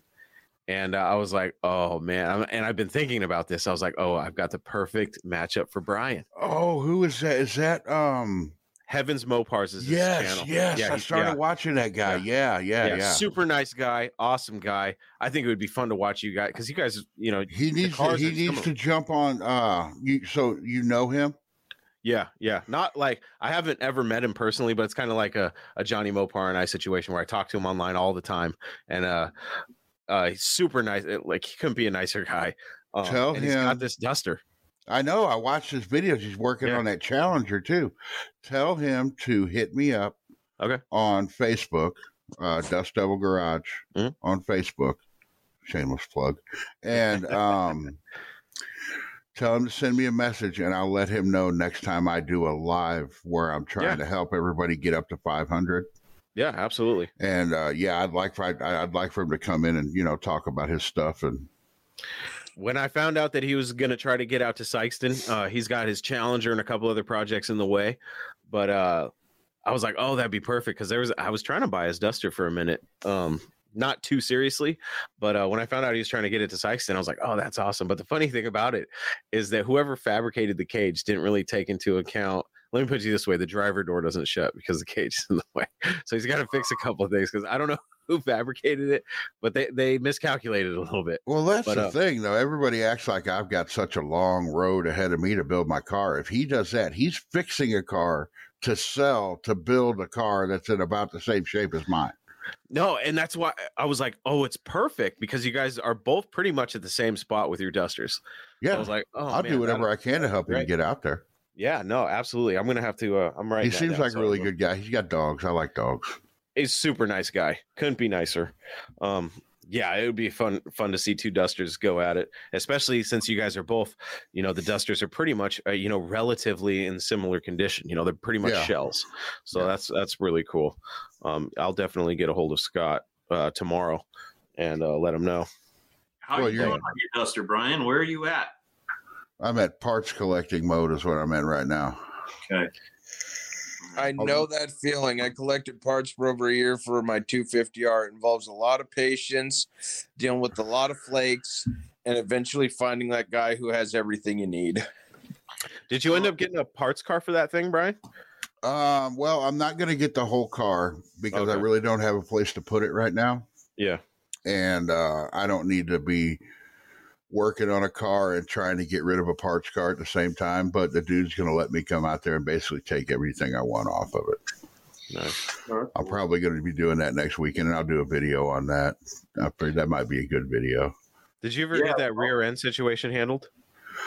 No, I'm actually looking for a rear end, but I've got a couple leads and indies coming up in like 2 weeks. So Oh yeah. 2 or 3 weeks. So I'm anything I don't find out there, that's when I go into buying from other places. But Yeah. I keep hearing about that swap meet. I've never been. I keep hearing it's epic. It's pretty amazing. Yeah. It's another one on the bucket list I got to get to someday. Yeah. Well, I go there every year, so. Is that the Mopar Nationals, or is that a different show? That's it's out in Indy. It's just an all Mopar swap meet. Indy Cylinder Heads puts it on at the fairgrounds. It's huge. Okay. They change the days. Usually it's Saturday and Sunday, but this year they're doing it Friday and Saturday. What? How far away is that from you, Brian? About 3 hours away. It fucking seems like you're close to everything. Good place. I am in a good spot. Shit. Every time I hear about something cool, it's like Brian's like, "Hey, I'm going." Like, fuck, how close are you? I know. Well, I mean, I'm 5 hours away from Mo Party, but that's where I messed up. That's where I messed up last year at Mo Party. Was I decided since you were going to be there, I was like, "Oh, I'm going to go out there and meet Chris." You know, told the wife because we weren't going to go, and I was like, "No, we need to go," and we did it last minute, and I ended up like just leaving out and getting there. I left out early in the morning, and then whenever we met there, is when I got there, I was half asleep. And then it was so damn hot. Oh my God. That was, it was a different level for out me. there. God, I don't think my back has ever sweat that much. I was like, what is happening to me out here? I think that's the worst part. Chris will tell you, living in the Pacific Northwest, there's just not a whole lot of like Mopar specific events like down Midwest towards the South. Like the Mopar scene is just so much bigger. Like where I'm at, I'm next to the Woodburn drag strip.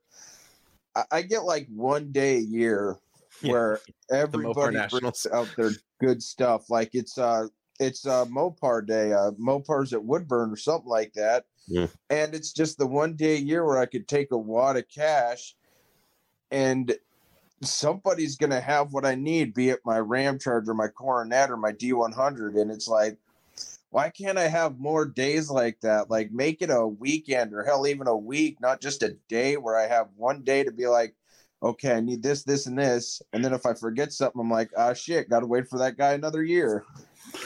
Well, I've got Indy that's like 3 hours away. Then up here at Gateway International, they're doing started it last year and it wasn't very big, but they're doing a Mopar thing up there where there's going to be an all Mopar swap meet.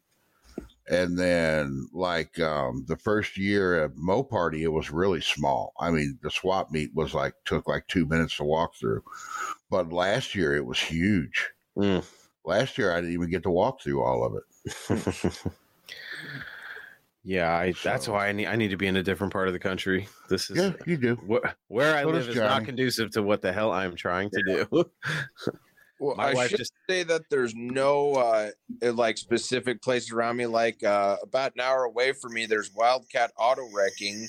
Yeah, and they got a lot of like truck stuff. If that makes sense. A lot of, shall we say, the less desirable Mopars. Like they have some Coronets. They have no Chargers, no Challengers. Like whatever, like more desirable Mopars they had have been picked clean long ago, but there's just tons and tons of truck stuff because it's the area. Like it's up in the boonies. Like what's an old farmer gonna do when he's got a truck he doesn't want? He's gonna take it to Wildcat, but nobody really did that. There's one or two like 66, 67 Coronets laying around up there, but the complete ones are gone in a hurry. Like it's just mostly truck stuff. So I own trucks, but it's just the fact that the muscle car stuff, it's just there's not a lot at Wildcat. I've seen them. They've sold a couple good A bodies and I think a couple like early 70s B bodies, but it's definitely a great place for a van guy because I've seen they have a lot of A100 shit and A series van stuff, and also B series van stuff. And actually I was like a minute too late and they had a really nice boogie van that they ended up sending overseas. Some guy bought it basically sight unseen except for in pictures, and it ended up going I don't remember what country, but they loaded it up. It had the porthole window and all that shit. I was like, oh, that would have been perfect, and it was in solid shape. So I frequent their website just to see what kind of projects they have for sale, but they've had the same row of A100s forever and nobody will buy them. I gotta make it out there. I heard the place is still for sale for like $2 million or $3 million, something crazy like that. Worth it. I think it would be pretty cool to have. But... Well, I've got about an hour away from me. There's I can't remember the name of the yard, but it's in Catawissa, Missouri, and it's all Mopar. The dude is like the third largest Mopar yard in the country. Shit, you're in Illinois. Have you ever been to Mopar City? No, that's farther north. Oh, that's okay. like I want to go there. Well, I've heard that guy's selling out too, though. Isn't Yeah, and everything he doesn't sell is getting crushed, dude. They may have some Duster shit up there, dude. I may have to take a ride up there one weekend. It may Call be, him, I think dude. it's like 4 hours away or something. You may want to call him. He may have some shit, and he may be letting it go for cheap. I don't know how soon he's going to be scrapping shit, but I know he's got stuff up there. If you look at the overhead picture. If you look at the overhead picture, you can see all the high impact colored cars. It's like, holy shit. Well, Chris, if you ever find your way down in the Willamette Valley, I'll take you up to Wildcat. I know exactly how to get there because, well, it's the place that dreams are made of for an old farm boy who likes his mud trucks. The highest. Oh, sorry. Go for it. No, I was saying I've been meaning to go down there and talk to those guys for a minute. I just haven't had a chance. And when they put it up for sale, it kind of killed my drive to go down there. But as far as I know, it hasn't sold. And I'd like to go check out some of their van shit because I need some stuff. I don't know if I'll ruin the surprise, but as soon as you walk into their office, sitting in the corner is either a 69 or a 70 complete 6-pack 440. Oh, really? That's cool. That is probably the highest dollar part on the whole property because it's a complete, 6-pack 440. How often do you see that? Yeah, that's awesome. I know they got a stash of tin grill parts there, so that's another reason why I need to go head out there. We'll see though. I'll let you know when I come down. They even have some old, if I remember last, I don't know if it's still there, but they had some old 50s military wagons or ambulance wagons. Like they've got some oddball stuff up there that you're just like, man, that's cool. I don't want to buy it, but I'm probably never going to see it again,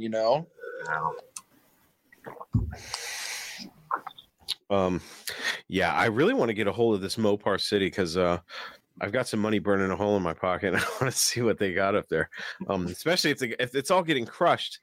I'm like, and a lot of people are like, oh, it's all garbage and shit. But it's like every time I hear a lot of the stuff that I see that I'm like, oh, I want that. People are like, it's garbage. So, man, I feel like I was watching some guy. I can't remember his name, but I was watching some guy on YouTube, and there was like this. I think this guy just had a bunch of old cars spread in the woods of his property, and he died. And so the family was cleaning it up, and they were stacking these cars up. And they were probably like stacked 4 or 5 high, right? And they were going to go to the crusher. They were all going to go to the crusher. And the guy's like, I mean, he's running the camera across them, and they're in bad shape. Like they're rusty. Probably not very many usable parts on any of these cars. There was a couple of Mopar sprinkled in, nothing exotic, but like a Duster, and I think there was an Aspen or something. And there was like the best car was like a 64 B body or so, 63 or 4 B body. But it's like, it sucks to see that stuff. It's like, there's still enough of the car that you could see, you can make it out, and it's just going to be completely erased from the planet. And you feel like, couldn't we like cut parts off of that car and make all wall art out of it or something? You know, so it's like, it lasts forever. At least it has some use by being a piece of art on somebody's wall versus completely, getting melted down. Well, that takes me back to the first episode of Talking Mopars where that guy, he crushed his purple 70 Charger 500 and, Chris rightfully so was laying into him. And if I was screaming at my phone, I know he couldn't hear me, but I'm like, it's a 70 Charger. I don't care how rusted out that thing is. You don't do that. Yeah. What pisses me off. Birdsong. Yeah. What pisses me off is it seems like it was a pretty reasonable price too. If I remember right, it was like $4,000 or something like that. Either it was $4,000 or he was offered $4,000 or something. And he was like, oh, fuck, for that price, I'll crush it. And I'm just like, just take what you can get for it, asshole. Shit. I don't know. That just pisses me off. That man lives on in the worst way possible. We're still talking about him like over 2 years later, because he was enough of an asshole to crush a 70 Charger. Yeah. Every Well- time I listen to that episode, I'm like, God, fuck, if there was a drinking game for however many times I call that guy a douchebag, you'd be fucking smashed. Yeah. Well, that gives you a clue though why he did it, because doing this YouTube stuff, like part of the game is you're trying to get people to watch your channel and sub to your channel and stuff and get your videos to go viral. I mean, that'd be ideal. And then, you start to realize now that you're kind of on the other side of the fence, now I can see why people do shit like that. I mean, Yeah. sacrificing Whistling Charger, that guy, that video spread like wildfire. Like everybody knew who he was. Who knows how much money he made off of making that video? If he was already monetized and set up, I mean, Yeah, but still, I mean, I don't know. I don't know if he made as much as he could have made off of the car. well, I mean, it depends. If the car was, say, the car was worth $4 or $5 grand, and let's say he made 20 grand on it, then you go. Yeah. It's just like Whistling Diesel, right? He took a I was TRX. about to say Whistling Diesel. Yeah, he took a brand new TRX Hellcat motor truck and destroys it, right? Okay, what's that truck cost? It's like $100,000 truck, right? But obviously he made, who knows? I don't know what he made on it. He probably made 4 or 5 fold what it cost him to buy the truck to do that, And so it just becomes just like the movies, just like Fast and Furious. They destroy a 70 Charger or 2 or 3 or 4, but when they make millions of dollars making the video or the movie, it's like it's part of the cost of doing the movie. Well, look what he did with that Hellcat he bought. I mean, he stuck it on wagon wheels and bottomed it out in his cornfield. I mean, he's making bank, like he destroys $100,000 any level Fords and, like, Well, he he's could do destroyed like whatever he 20 wants with Duramaxes those. at this point. He's making bank off of what he's doing. It's amazing what you can make on social media. Johnny knows how much I've made on that fucking 85 Shelby Charger video. And it's not the first video I've done on it. The first video I did was back in like June of last year, and it made me like $1 grand. Did This the other one hit good too? Dude, this last one is I think it's almost at 3 million views, but I've made almost $4 grand on it. I'm knocking on the door at $4 grand. It's like 39 something. I'm like, you're shitting me. And it's the most viewed I've ever had a video. By far. It's at like 2.9 million or something. What is I it? haven't looked. It's an 85 Shelby Charger that I did a 30-second reel on that's made me $4,000. That's why I'm looking for 85 Chargers on Marketplace right now. when I could not believe, I don't know what it is about that car. I thought for sure going out to Georgia that I'd do some videos on it and they'd fucking blow up, but nothing has touched that Charger. I don't get it. It's insane. I think part of it was me being, I kind of trolled people and I was like, is this V8 swap worthy? Because I knew that people would fucking lose their minds, and they did. And it's been a cash cow for me. So every time somebody hates on it, I'm like, yes, bring it. Come on, more. Brian's going to find one and he's going to do an LS swap on it. Everybody will hate him. It's going to go viral. What's funny is that the video made me $4 grand, but I also have the analytics of how many followers I lost since the video came out. It's actually pretty shocking. I'm like, 300 people just said, fuck this guy, and took off. Well, people love watching nice, expensive cars get trashed. Like when the Hellcat first came out, one of Roadkill's greatest moments was when they took a brand new Viper, a brand new Challenger Hellcat, and a brand new Charger Hellcat on a dirt bike track. And that's every just guy who's beat passenger cars out in the woods dream. Like, I would love to get paid to take a 707 horsepower Hellcat and go jump it off a dirt bike track. Yeah, for Sure, sure. you guys can see that. 2.99 million on the Charger. That's how many people have viewed that thing. 2.99 equals basically $4,000 on Facebook. For reels, for 30-second reels. It's insane. They have this bonus program going out right now because they're trying to compete with TikTok. And it's been very profitable for me. That one video anyway. Everything else seems to fall flat on its face. But it blows my mind. I don't know how much you make per million views on YouTube, but I bet that's comparable. Which goes to say, these guys that have millions of views on YouTube, they're making some good money. But some of the shit I'm seeing, I'm like, how can they afford that? Because unless they have outside sponsors or something, or YouTube pays a lot more than I think. Well, what did Tony say the other day? He actually did something where he was talking about like a video that gets like 1 million views. He can said net him like what, like 20 grand? He said. No, he said 3 million views is like $30,000. Yeah, because he was talking about like these guys that are, you know, like this infinite energy, like hooking an alternator to a generator and then wiring them together and then put a ripcord on it, which he's calling all bullshit. But he's saying, why it is. It is, but why are they doing it? It's to get views, and these videos have like 3 million views, and he says that's like $30,000. So, I mean, all right, well then Facebook ain't paying shit, and I'm getting ripped off. Well, I mean, I don't know how. I mean, even if you could come up with one video like that, as awesome as it would be, I mean, you'd have to do something like that consistently to make it a living, you know? Yeah. I just don't think you could do it. I mean, obviously that guy did a few of them, I guess, because it's the same guys.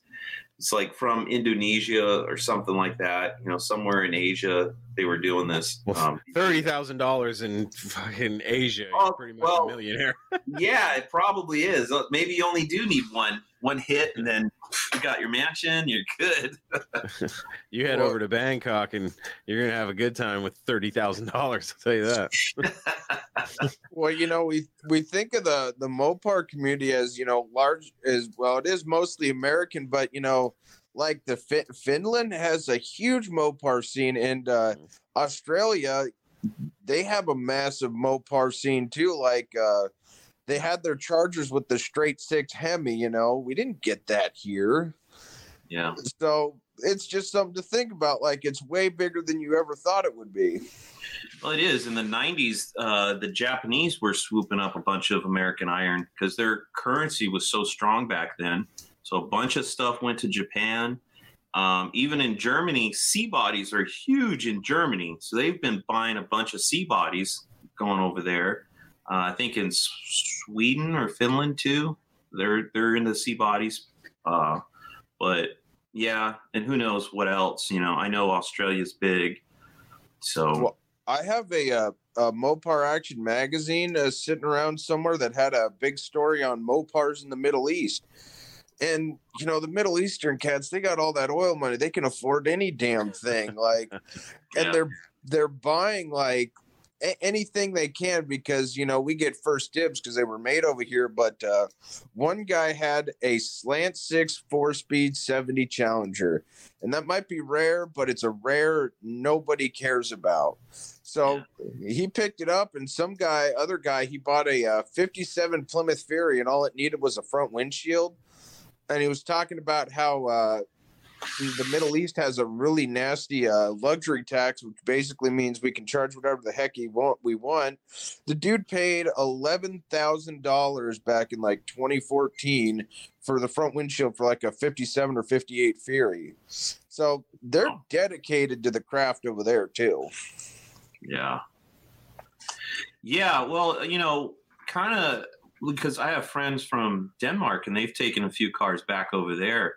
You know, what cars we view as just sort of like regular cars, like let's say tin grill D100s, pickup trucks, like OBS Chevy pickup trucks, El Caminos, you know, cars that are not really like high-end, expensive, rare cars or high-performance cars per se.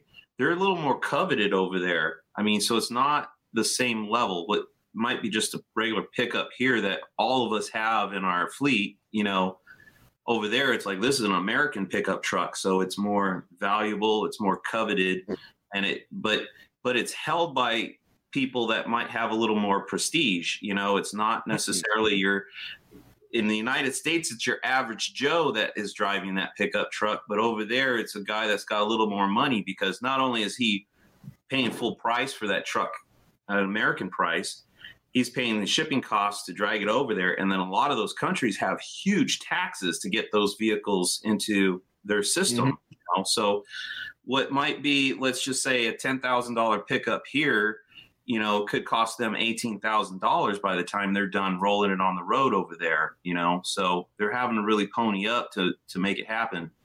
So Well, that's really interesting because I actually had a little Facebook back and forth with a guy who owns one of 4 known 4-door Hemi cars to exist, and it was one of the white ones.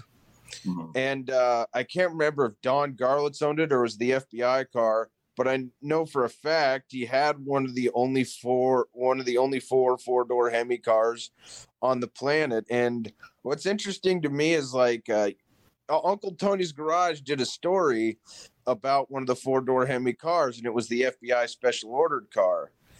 And him just going through that car, it was fascinating to me because this is the FBI. You know, they have the money to get any option they want for anything they want. And they got the most bare bones 66 4-door Coronet they could, but they just ordered the Hemi. Literally nothing else but a Hemi. And I look at a car like that and I question, do you really want a tiny, tiny manual brake master cylinder and manual steering, manual brakes, drum brakes, all 4 corners? It's just like, I don't know. It just seems like such a sketchy car to drive, if you ask me. I'd happily drive it. Brakes are for quitters. That's why I drive manuals, dude. I can downshift. Yeah, I mean, it's hard to know what the circumstances were when they bought the car. It's like they could have bought it just to test it. You know, it could have been just a test mule. Maybe it went into fleet after the fact, but, you know, it's hard to say what they were thinking. Now, here I got a question for you guys because I can't remember what they're called. The little cards that they put in the little pockets on like the 60s. What are those called? Certicards, yeah. Yeah. That did you see that video of mine where I went out to look at that parts car? That did it have one? There is a 67 Fury out there that was wrecked in the front. The guy has the Certicard for that car. Says something about police on it, and that's a 2 fender tag car. I'm going to be going out there again next weekend. I'm going to try to get good pictures of the fender tags. I want to decode it. I want to see what all. Because hell, that car might be worth saving. I mean, it was wrecked pretty hard in the front end, but it might be worth saving. Yeah, if it was that highly optioned. My dad, we actually had it was a 69 Plymouth Fury 3 with a Super Commando 440 in it. And I don't remember looking at the fender tag that closely, but there is codes, at least on the 69, that tell you it's got the police package in it. This car was a factory police package car. It had a spotlight on the driver's side A-pillar, and it had Motorola radios in it and stuff.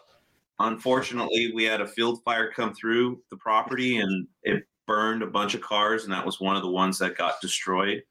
But man, that would have been a really cool car. It was a civil defense car. I don't know if you guys remember or know what civil defense is. So, like during World War II, they formed a civil defense. It's sort of like a branch of, I guess it's part of the government or military, and it's sort of like, you know, if there was sabotage going on, these guys were kind of patrolling around, you know, to make sure that everything was cool, type of thing. I've heard of it before. Yeah, so they made civil defense cars. Apparently, it went all the way up to 69. I'm not sure how much further it went before they dissolved it. But that car was I think it was B3 blue factory car. So it wasn't painted black or white anything, but it was a police package car. It was a bitchin' car. I want to try to get this guy to get on camera or maybe even just audio and tell his story.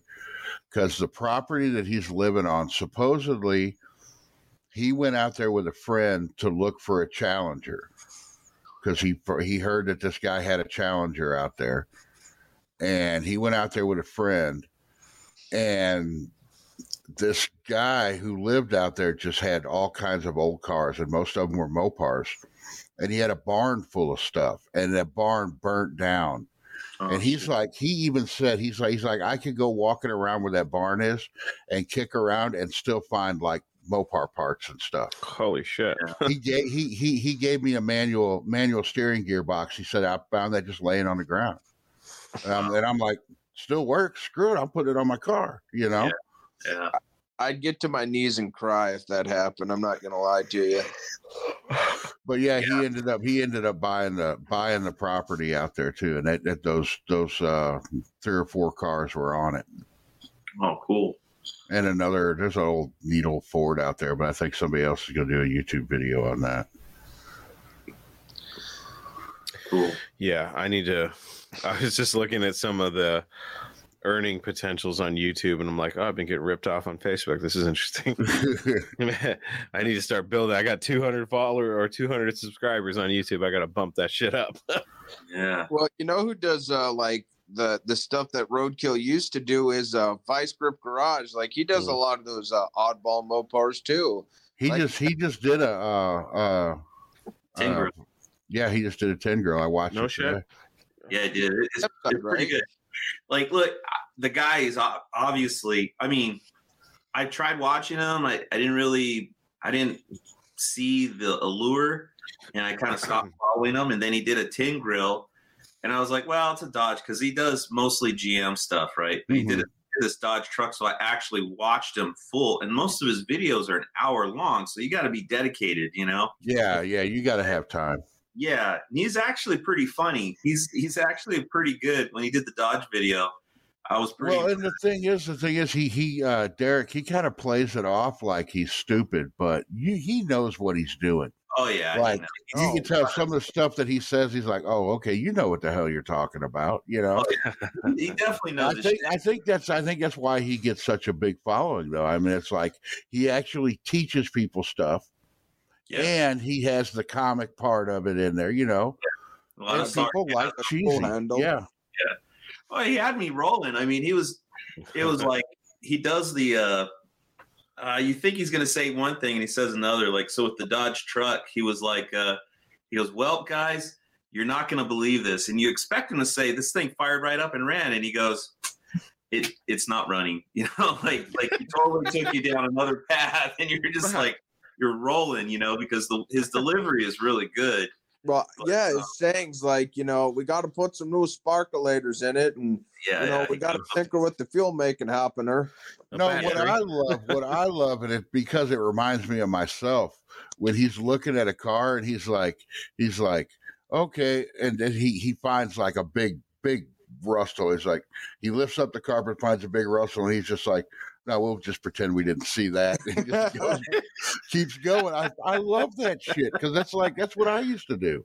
Well, I think that's what Roadkill used to be is like before they got all the big sponsors and stuff. Like it's the kind of stuff every single one of us grew up doing and still continue to do, you know, like that find a project and get it running as cheap as possible and just go have fun. And I think that's what Vice Grip Garage is doing now, because as much as I love Roadkill, they've gotten so big. It's not something that the average car guy can necessarily do without all that backing. But Vice Grip Garage, that guy Derek, I think he's taken that template that was so successful for Roadkill in the early years, and he's running with it because, again, he's doing stuff that all of us could make happen on a budget, and we want that truck running and we drive it. You know, that's just the kind of shit I love. Yeah. Well, like I've watched a little bit of Cletus McFarlane, and I mean, I haven't watched him for a long time, so I can't really speak to his channel per se, but it's like he's got an El Camino that's got twin turbos on it, you know, and he's running like 750 in the quarter mile. I mean, it's like insane fast stuff. And it's just like so way above my pay scale, you know, ever being able to accomplish. It's like that guy's definitely not on, you know, no grassroots. I mean, he probably does do some stuff that's grassroots, but the shit I've saw, it's just like, no, I'll never have a twin turbo car running 750s in a quarter mile. I'm pretty positive that's never going to happen, you know. But you might have a ratty old 68 Charger you traded for a set of cylinder heads and took 8 months to get running in your buddy's driveway, you know? Yeah, it could happen. That's why I know Johnny knows about this, but there's a couple Challengers that 70 Challengers that I'm looking at locally. One is $2,000 and the other is $1,500. Now the $1,500 one is a JH car, but it was originally a 383 two barrel, and it's stripped. It's a shell, but it's pretty solid. He wants $1,500. The other one is a 70 Challenger RT, supposedly. It appears to have the original 383 in it. It was originally an F8 car, but it is also it needs a floor and a host of other shit. So I'm looking at them both as shells, basically. And the 70 RT is $2,000. Well, it was posted for $10,000 for a long time. And when I saw it for 10, I was like, that ain't a $10,000 car. And I'm the most optimistic project car guy I know. And I'm like, that ain't 10 grand. They chopped the price in half recently. And I just called him. I was training a new driver at work. And he was doing all right. So I was looking online and I saw the Challenger again. And the price had been cut in half to $5 grand. And I was like, okay. And I called him on a whim. And I said, hey, man, how firm are you on $5 grand? He goes, not firm at all. And I was like, okay. So if I came over to your house with $3,500 cash, would you sell me the car? And he said, I mean, yeah, I'd probably sell it to you for cheaper than that. And I was like, whoa. This has never happened to me before. So I was like, well, how cheap would you sell it to me for? And he tells me you probably buy it for $2 grand. And I was like, holy shit. And it's a real 70 RT. And he says, yes. And so I'm looking at it, it needs floors and shit. And I'm like, 70 RT for $2 grand. Here's the kicker on both cars. Neither of them have titles, and both of them, the dashes are missing, so they don't have VIN numbers on the dash, right?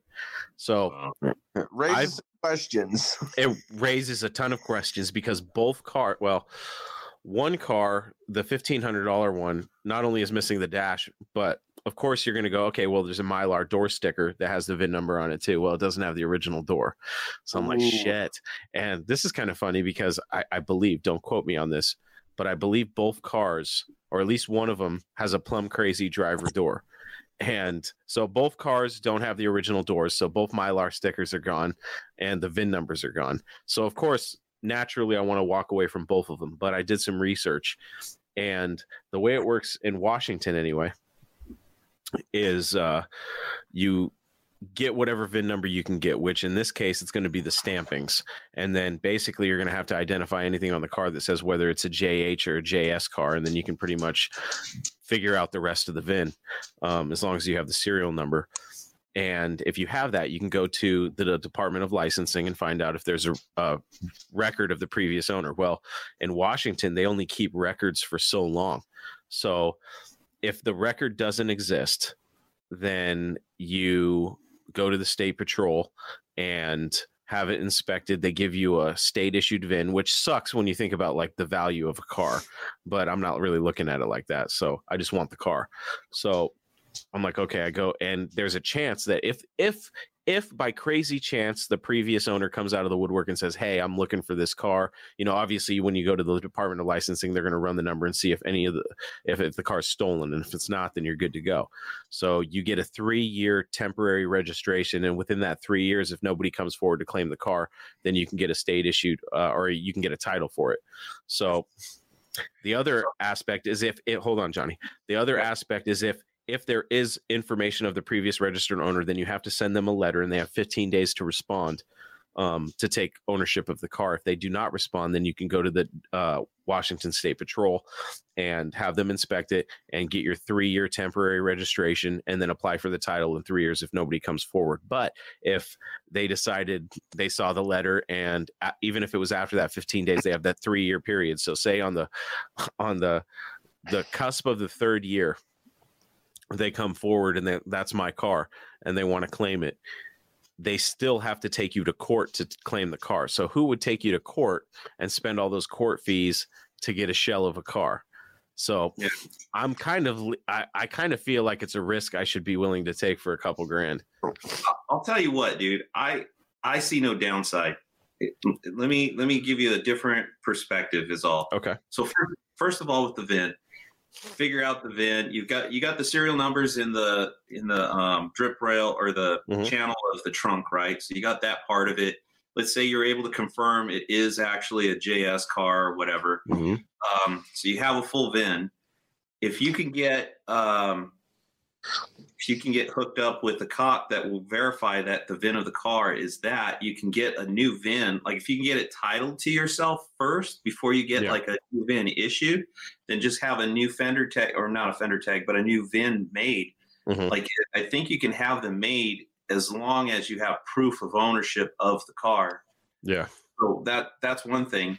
But with your following that you have, I mean, assuming you have someplace to put the car, I think $1,500, $2,000 you could probably make back through your reels on, you can go out there, man, with a cup of coffee, and just look at the quarter panel and 30 seconds talk about how screwed up it is and how rusty it is or something. And then boom, there's another million videos and make $1,000. And before you know it, you'll make so much money on the car. I mean, I think you'll get your money back. So even if some fool is like, that's my car, it's stolen, I want it back. You're like, come and get it. Yeah. It's already made you money. In fact, I'm going to do a video when you're dragging it out of my yard, and that video is going to go viral. He fucking came back to get his car. Damn it. Yeah. I just saw the thumbnail in my head that said, I bought a fucking $2,000 Challenger RT with no VIN numbers on it at all. What the fuck did I do? Right. And I was like, oh, that's perfect clickbait. Perfect clickbait. Hell yeah, it is. And then that last video when it says, turns out it was stolen, another clickbait video. No downside, dude. No downside. The only thing is you got to have space to put it. I'll make fucking space.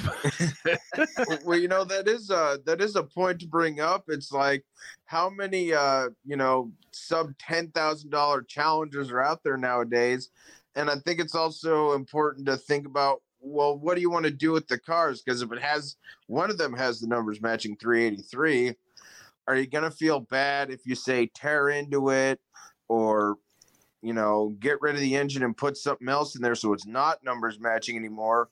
Or do you want the gutted one so you don't got to feel bad about whatever you do to it? To be honest, I would spend the $500 just to have the clout of it being a real RT.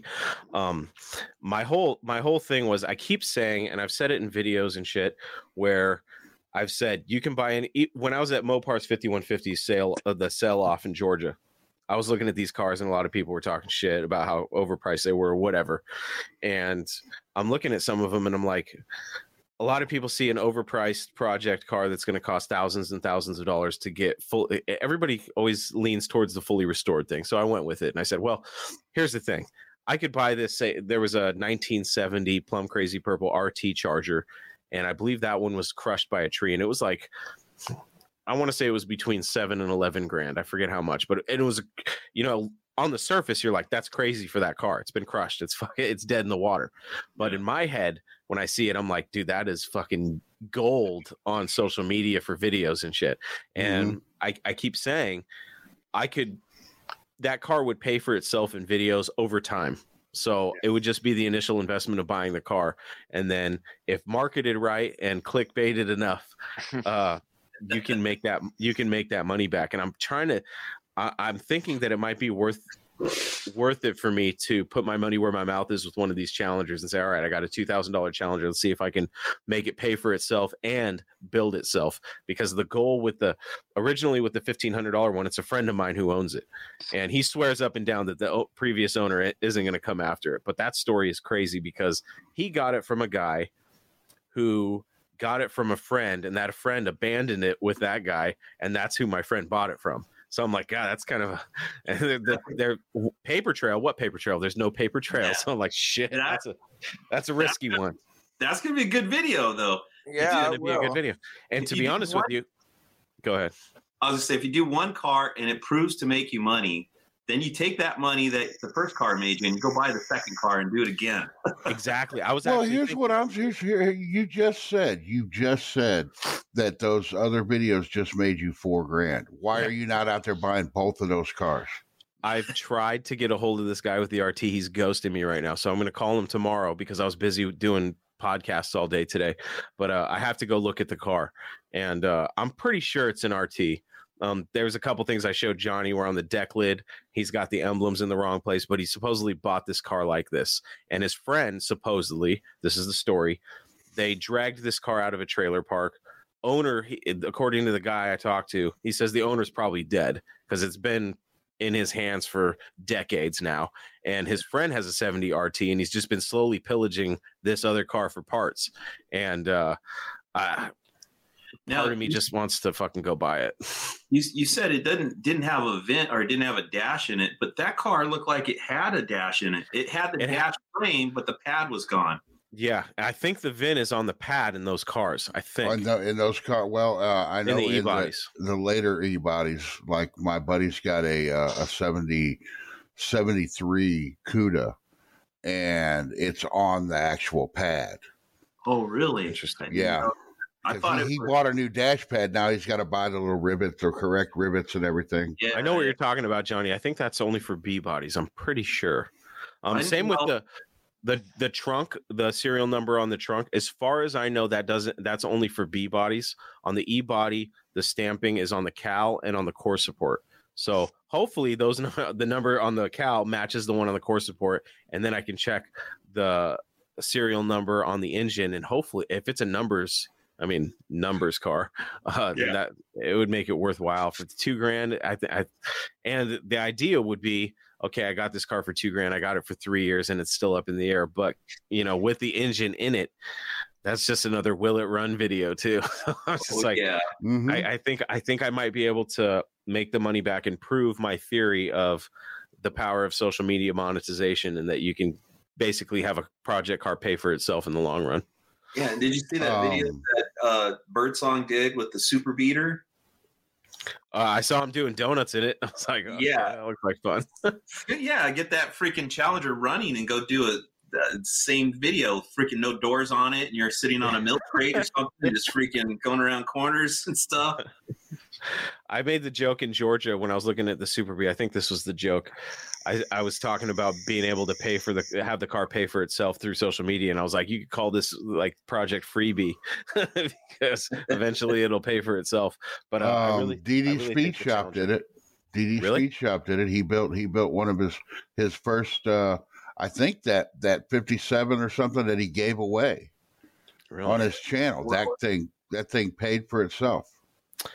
Yeah. Well, with the two Challengers, the one that my buddy has, it's pretty solid. It's got some good metal on it, and if AMD's backed up, then it would almost make sense for me to buy the 70 RT, and if I needed metal, go buy the other car too and just cut that one up. Buy both cars. As fucked up as that would be, but if I can get them both for $3,500. That asshole that people are talking shit on for cutting up a Challenger, cutting up a 70 Challenger, and it'll go viral. You guys see that asshole that cut up that Challenger? You know how to make people really mad is that what Mike Finnegan did? He put a 2JZ in his 68 Charger. So I could never do that. Oh God, I still haven't gotten around to watching those videos because it's going to make me cry. I should go buy the Shelby Charger too and put the 2.2 4-cylinder in the fucking Challenger. Make it front wheel drive and really fucking blow the doors off. There you go. That's almost worse than the 2JZ because it's front wheel. It is. No, it's absolutely worse. Well, the thing there, see, that's another thing too. I mean, even if you couldn't get a title for one, you've got the Mr. Norm truck that's a driver. Mm-hmm. You've got the van that's going to be a driver. You need a race car. Race car. That thought crossed my mind. Race cars ain't got to have titles. I don't know. Yeah, if they have to where you're from, but they don't unless you want insurance. If you want insurance on the race car, but race car insurance is too expensive anyway. So if you got a race car, it's pretty much a don't crash it. What you're gonna do is you got to get rid of that junky old half ton and get a 3/4 ton or a 1 ton so you can haul it around. Hey, I have a a vehicle that can tow, and that's my van. Once Oh, the there you van go. is on the road, the fucker's got a hitch on it. Could you imagine towing a shitty fucking ratty Challenger? Because the idea, people always, like I said, they always go to the, oh, you know how much it would take to restore that car? Do I look like the type of guy that would drive around in a fully restored car? I am in love with shit boxes. I will drive. I just want to get the car on the road. I will throw the shittiest fucking Challenger seats I can find in that thing. I will find the shittiest center console. I'll build it off of nothing but used parts and prove that it can be done. I would like to get it on the road together for less than 10 grand. I think it's possible, and I think I could do it all with social media money if I played my cards right and prove that it can be done. Because a lot of people are doubters and they say it can't be done. I'm like, I don't know. I'm going to give it a shot. Well, I don't know, man. These cars ain't getting any cheaper. They're definitely not getting any cheaper. I think you found two of the cheapest 70 Challengers on the planet if you found two of them. After being in Georgia and seeing some of the prices, and I'm not knocking the prices on those cars, they're realistic prices. You know, for the most part. I mean, some people get lucky, Johnny Mopar, but that's also a long time ago. You get prices like that these days. You know, I see it all the time. Oh, I picked up this 69 Charger last year for $4 grand. You know, it's like, okay, those deals don't happen that often, and you were very lucky, so you're fortunate to have that deal. But most of the cars are really expensive. So when I saw these cars for, you know, less than $5 grand, I was like, you know, even with the no title situation, I got scared at first, but the more research I did, the more I was like, okay, I think I feel comfortable buying one of these or both of them. Yeah. Well, I hope my wife doesn't hear this shit because she thinks that I'm fucking backing out. I was like, no. Well, that's the predicament, you know, of buying Mopars in this day and age. Like with my 66 Coronet, I mean, it's rusty. The floors are pretty much gone. I'm going to need to replace those, and the quarters and the trunk are going to need it. But I didn't have to worry about any of the stuff you're talking about because the VIN's there, the door tag's there, the Certicard's gone. The fender tag is so rusty you can't read it, but it has a title. Like that title's worth all $2,200 to me because I'm not like, oh cool, I have a Mopar. Wait, who owns this thing? You know? Well, I can tell you that tomorrow morning I'm going to give that guy with the RT a call and go look at the car. Hopefully, if he answers his fucking phone, because I called him earlier this week after I had already negotiated the price for $2 grand, which that seems fair enough to me. Like I said, I'm buying it for the clout of actually having an RT car. Even though I don't plan on fully restoring it to the point where I'm going to try to make some money off of the car. I want a Challenger RT that's ratty as fuck, built on used parts that I can drive around and have some fun with. Got a Mad Max it, you know, full Razor Cola Caltrop, twin no door panels, giant 36-inch boggers out back. See, the thing I don't know is, about though, that. the thing is, though, what you do is you get these two cars, you make a plan on them, you do some work on them, you make some videos, and then next year you fly out to Indy and you'll be able to buy every single piece that you need in one place. You know, And I'm not joking. I'm not joking. I've been to Indy. There's a lot of local guys that have some Challenger parts laying around for pennies on the dollar, you know, tail lights, grills, shit like that. I mean, it's not perfect stuff, but I'm not trying to build a perfect car. Yeah. I need it to be ratty as shit. So just getting it together on used parts, I think it can be done. I think one of those cars can be on the road running because I already have the big block for it. For the one that has nothing. The one that has the 383, I guess I'm hoping that it runs, but if it doesn't, I have an engine that I can build for it. So that's the least of my worries. So you still have that 400 you were going to stick in your dart? Yeah, my buddy with the machine shop, he came down with cancer, so he basically had to shut his business down. And because it was one of those homie hookup things where it was like, hey, just build it when you got time. Here's the money. I gave him money, shit, and he never got to assembling it. So when he told me that he had cancer and that he was shutting his business down, I said, all right, I'll just take all my stuff. And I went over there and he ended up unloading all the spare big block parts that he had that I could assemble the engine. So basically what I need now, and I do have a set of heads, but I'm going to put aluminum heads on it. But it needs a crank. But I have the pistons, rods. I've got everything to put it together with the exception of the heads that I want to put on it, and the little accessory stuff. But I need a stroker crank for it. So I'm probably going to reach out to 440 Source or something and get that from them. I just have to make sure that, because the block I bought was already board 30 over and it was a freshly machined block for $300. So I got that, and that was going to be the basis of the 451, but it just never panned out. So I have all the parts. So the engine is the least of my worries, and that's cool because I also have a fully rebuilt 727. So I have those pieces. Now it's just putting the car together. So I mean, I can find a cheap set. The most expensive part of the interior that I found so far as used shit goes, is a pair of used bucket seats. Some people want a crazy amount of money for e-body buckets, which is understandable, but yeah. I've seen some decent deals. I'm probably going to be in the seats about $500, but I want to get the best ones that I can within reason for cost. Cause like I said, this car is going to be, aside from the metal that absolutely needs to be replaced, like the floor, I'm going to try to build it as cheap as possible if I get the car. I'm hoping I do, but we'll see what happens. I just think it's an opportunity to see if my theory about monetizing social media and YouTube and shit can be put to work. We'll see. A man can dream. Well, and the thing is, you're not totally useless. You could do a lot of the work yourself, you know. Fuck, man, I will try. It's a $2,000 car. If I butcher it, can't be more butchered. So we'll give it a shot. I mean, hell, I'm just learning the whole welding thing, and I'm just like, screw it, I'm doing it, you know? Yeah. With things like YouTube, and I have so many people that I know to talk to about advice and shit like that, I'm not scared of it at all. Nothing, unless it was a full-blown restoration. And you're talking about, excellent paint jobs and shit like that. Like, this is the type of car where, fuck, I'll try to paint it. Shit, who cares? Or I'll just leave it a ratty shitbox.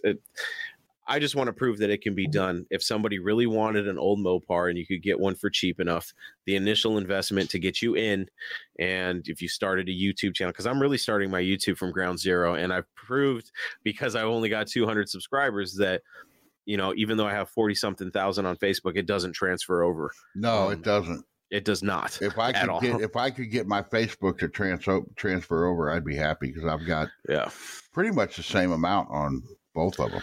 Yeah. So my strategy at that point is going to be, all right, only some of the content for this car is going to be on Facebook. The rest is going to be on YouTube, and you're going to have to subscribe to it to find it. So we'll probably work. That might actually work.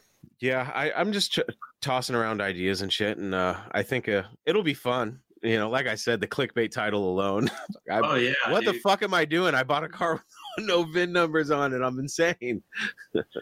I painted my 70 RT Challenger with a paint roller for $100. Do a Rust-Oleum paint job on it. Dude, I'll just, the thumbnail will be Rattle Cans painted the Challenger. Well, see, what you got to do is you got to get a part-time job at a parts store so you get those sweet discounts. I've been working now for about 3 months. I have abused my employee discount. I can tell you that much. I mean, $1,500 worth of parts for like $800. Shit, I'll take it. Yeah, sure. Yeah, man. Whatever you can do. But it'll be fun. We'll see what happens with it. I hope the guy will answer his phone, because I asked him just to get me the serial number, because, like I said, with the serial number, there's only, a couple options that the full VIN number could be. So if I took the variations of it to the DMV or the licensing office, I'm sure I could figure out if there's a record on it, because that serial number, there's only one of those serial numbers, and it's either got to be a JH or a JS car. That I should be able to figure out what the original VIN was. So we'll see. We'll see what happens. Now, did they put I don't know if I know some of the Mopars, they put the full VIN on the blocks. I don't know about 70 though. I think that was pre-69, right, Johnny? I'm not. I think I've seen it on 69s. I'm not sure about 70s. Okay. And I'm not sure about 68, because 68's weird. The VIN number's on the back of the block where the bell housing attaches. So, and then 67 and older, depending on who you ask, it sounds like they don't have VIN numbers on them, but I've heard people say they do. So I don't know, but yeah, I'm not sure on the 70. And I think it was one of those things. It depends. The guy that was sitting there on the assembly line stamping them, what he put on there, which factory it was going through, you know. I believe on 70 it'll be the serial number, and I forget if it's B0 or BO before the serial number, but based on those, you can figure out what the full VIN was. That's the only way. That's the only reason those cars would be even worth it, unless you were going to build a full-blown race car. The only way they'd be even worth it to even try to get titles for. So that's what I'm kind of counting on. But like I said, there's only so many different. With that serial number, it can only be 2 different cars because it's not a convertible and it's not an it's not an SE. So it's got to be a JH or a JS23 car. So we'll figure it out. But I hope the guy answers because I'm wondering if he was like, fuck, why did I tell him $2,000 after he told me 3,500? Because I thought 3,500 if it was a real RT car, even if I had to go get the title and shit after 3 years, I thought it would still be worth it. But when he told me $2,000, I was like, oh fuck, it's on now. Because I'm just looking at it like, fuck, I just made that money off of an 85 Charger video. If I didn't do that stupid reel, I wouldn't have that money anyway. So it's basically, I mean, I know it's a decent amount of money, but it's like, it's kind of free money in a way. So I feel like it's worth the gamble. Right. Guys, I got to cut out. Me too. I think we're going to shut this thing down. Okay. Thanks for joining us, guys. I was looking for something to do, and I saw you were on. I wish I'd have come on earlier.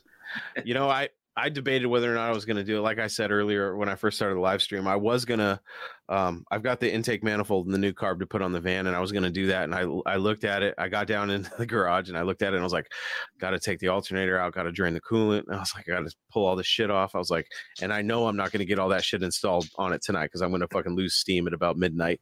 I was like, nah, I'd rather just knock it all out in one shot. So I'm going to try getting after it tomorrow or during the week. We'll see what happens. But I think that's it for tonight, guys. Thanks for joining us. Cool. We'll have to do it again, as usual. No Mopar left behind. We'll see you guys next time. Thanks for joining us on the Saturday Night Live. Oh, what am I thinking? Johnny, where can people find your stuff? On YouTube, Johnny Mopar. On Instagram, Johnny Mopar with no space between the Johnny and the Mopar. And then Johnny Mopar's Garage on Facebook. Johnny is falling asleep. Thank you for joining us, Johnny. No. Yeah.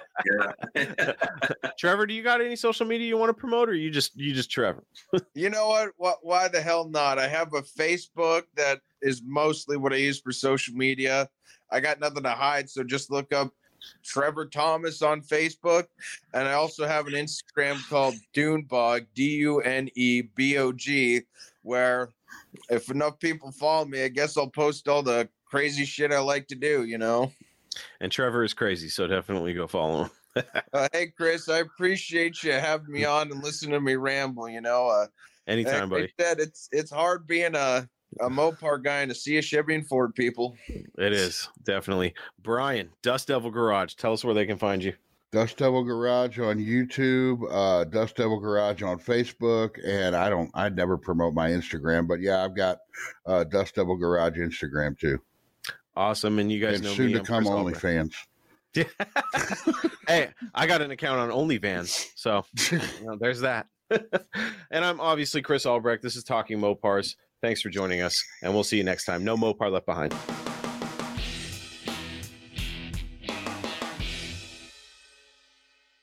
If you're a car enthusiast like me, then you'd probably enjoy the same books that I do. I love to gain more knowledge about Mopars and cars in general, and that's where my friends at CarTech Books come in. Since 1993, CarTech has become one of the leading publishers of automotive titles for hardcore enthusiasts, with a plethora of titles available in their catalog. They have titles for everyone, whether you're into restorations, high-performance builds, or automotive history. CarTech has it all. They are a company run by enthusiasts for enthusiasts. Some of the titles I have in my own library are Chrysler's Motown Missile, Mopar's secret engineering program at the dawn of Pro Stock, new Hemi engines 2003 to present, how to rebuild, muscle car special editions, Chrysler TorqueFly A904 and A727 transmissions, how to rebuild.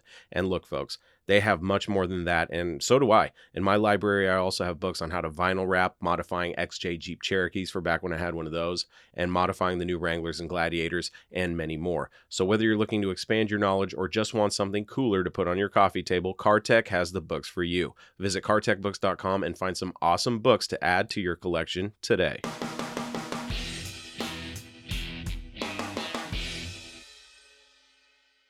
There you have it, my friends. Another episode of Talking Mopars is in the books. For everything you need to know about this show, you know where to go, talkingmopars.com. And you can reach me by emailing Chris at talkingmopars.com or by leaving me a voicemail on my voicemail box at 209-28-MOPAR. And you just might get to hear yourself on this show. So keep sharing those Mopar stories with me and anything else that is on your Mopar addicted mind. Thank you to my friends over at cartechbooks.com, and also don't forget how important it is to keep your Mopar protected from the elements. If you do need protection like a car cover, don't wait. Head on over to talkingmopars.com, click on the affiliates tab, and go get your Mopar covered today. Before we shut this podcast episode down, if you want some Talking Mopars merchandise like t-shirts, hoodies, stickers, and cool swag like that, check out the merch shop on talkingmopars.com. And for exclusive bonus episodes and videos only for my supporters, become a Facebook supporter today and get immediate access to those benefits. That's it, my friends. Until we talk again, I am your host, Chris Albrecht, and that was Talking Mopars Live.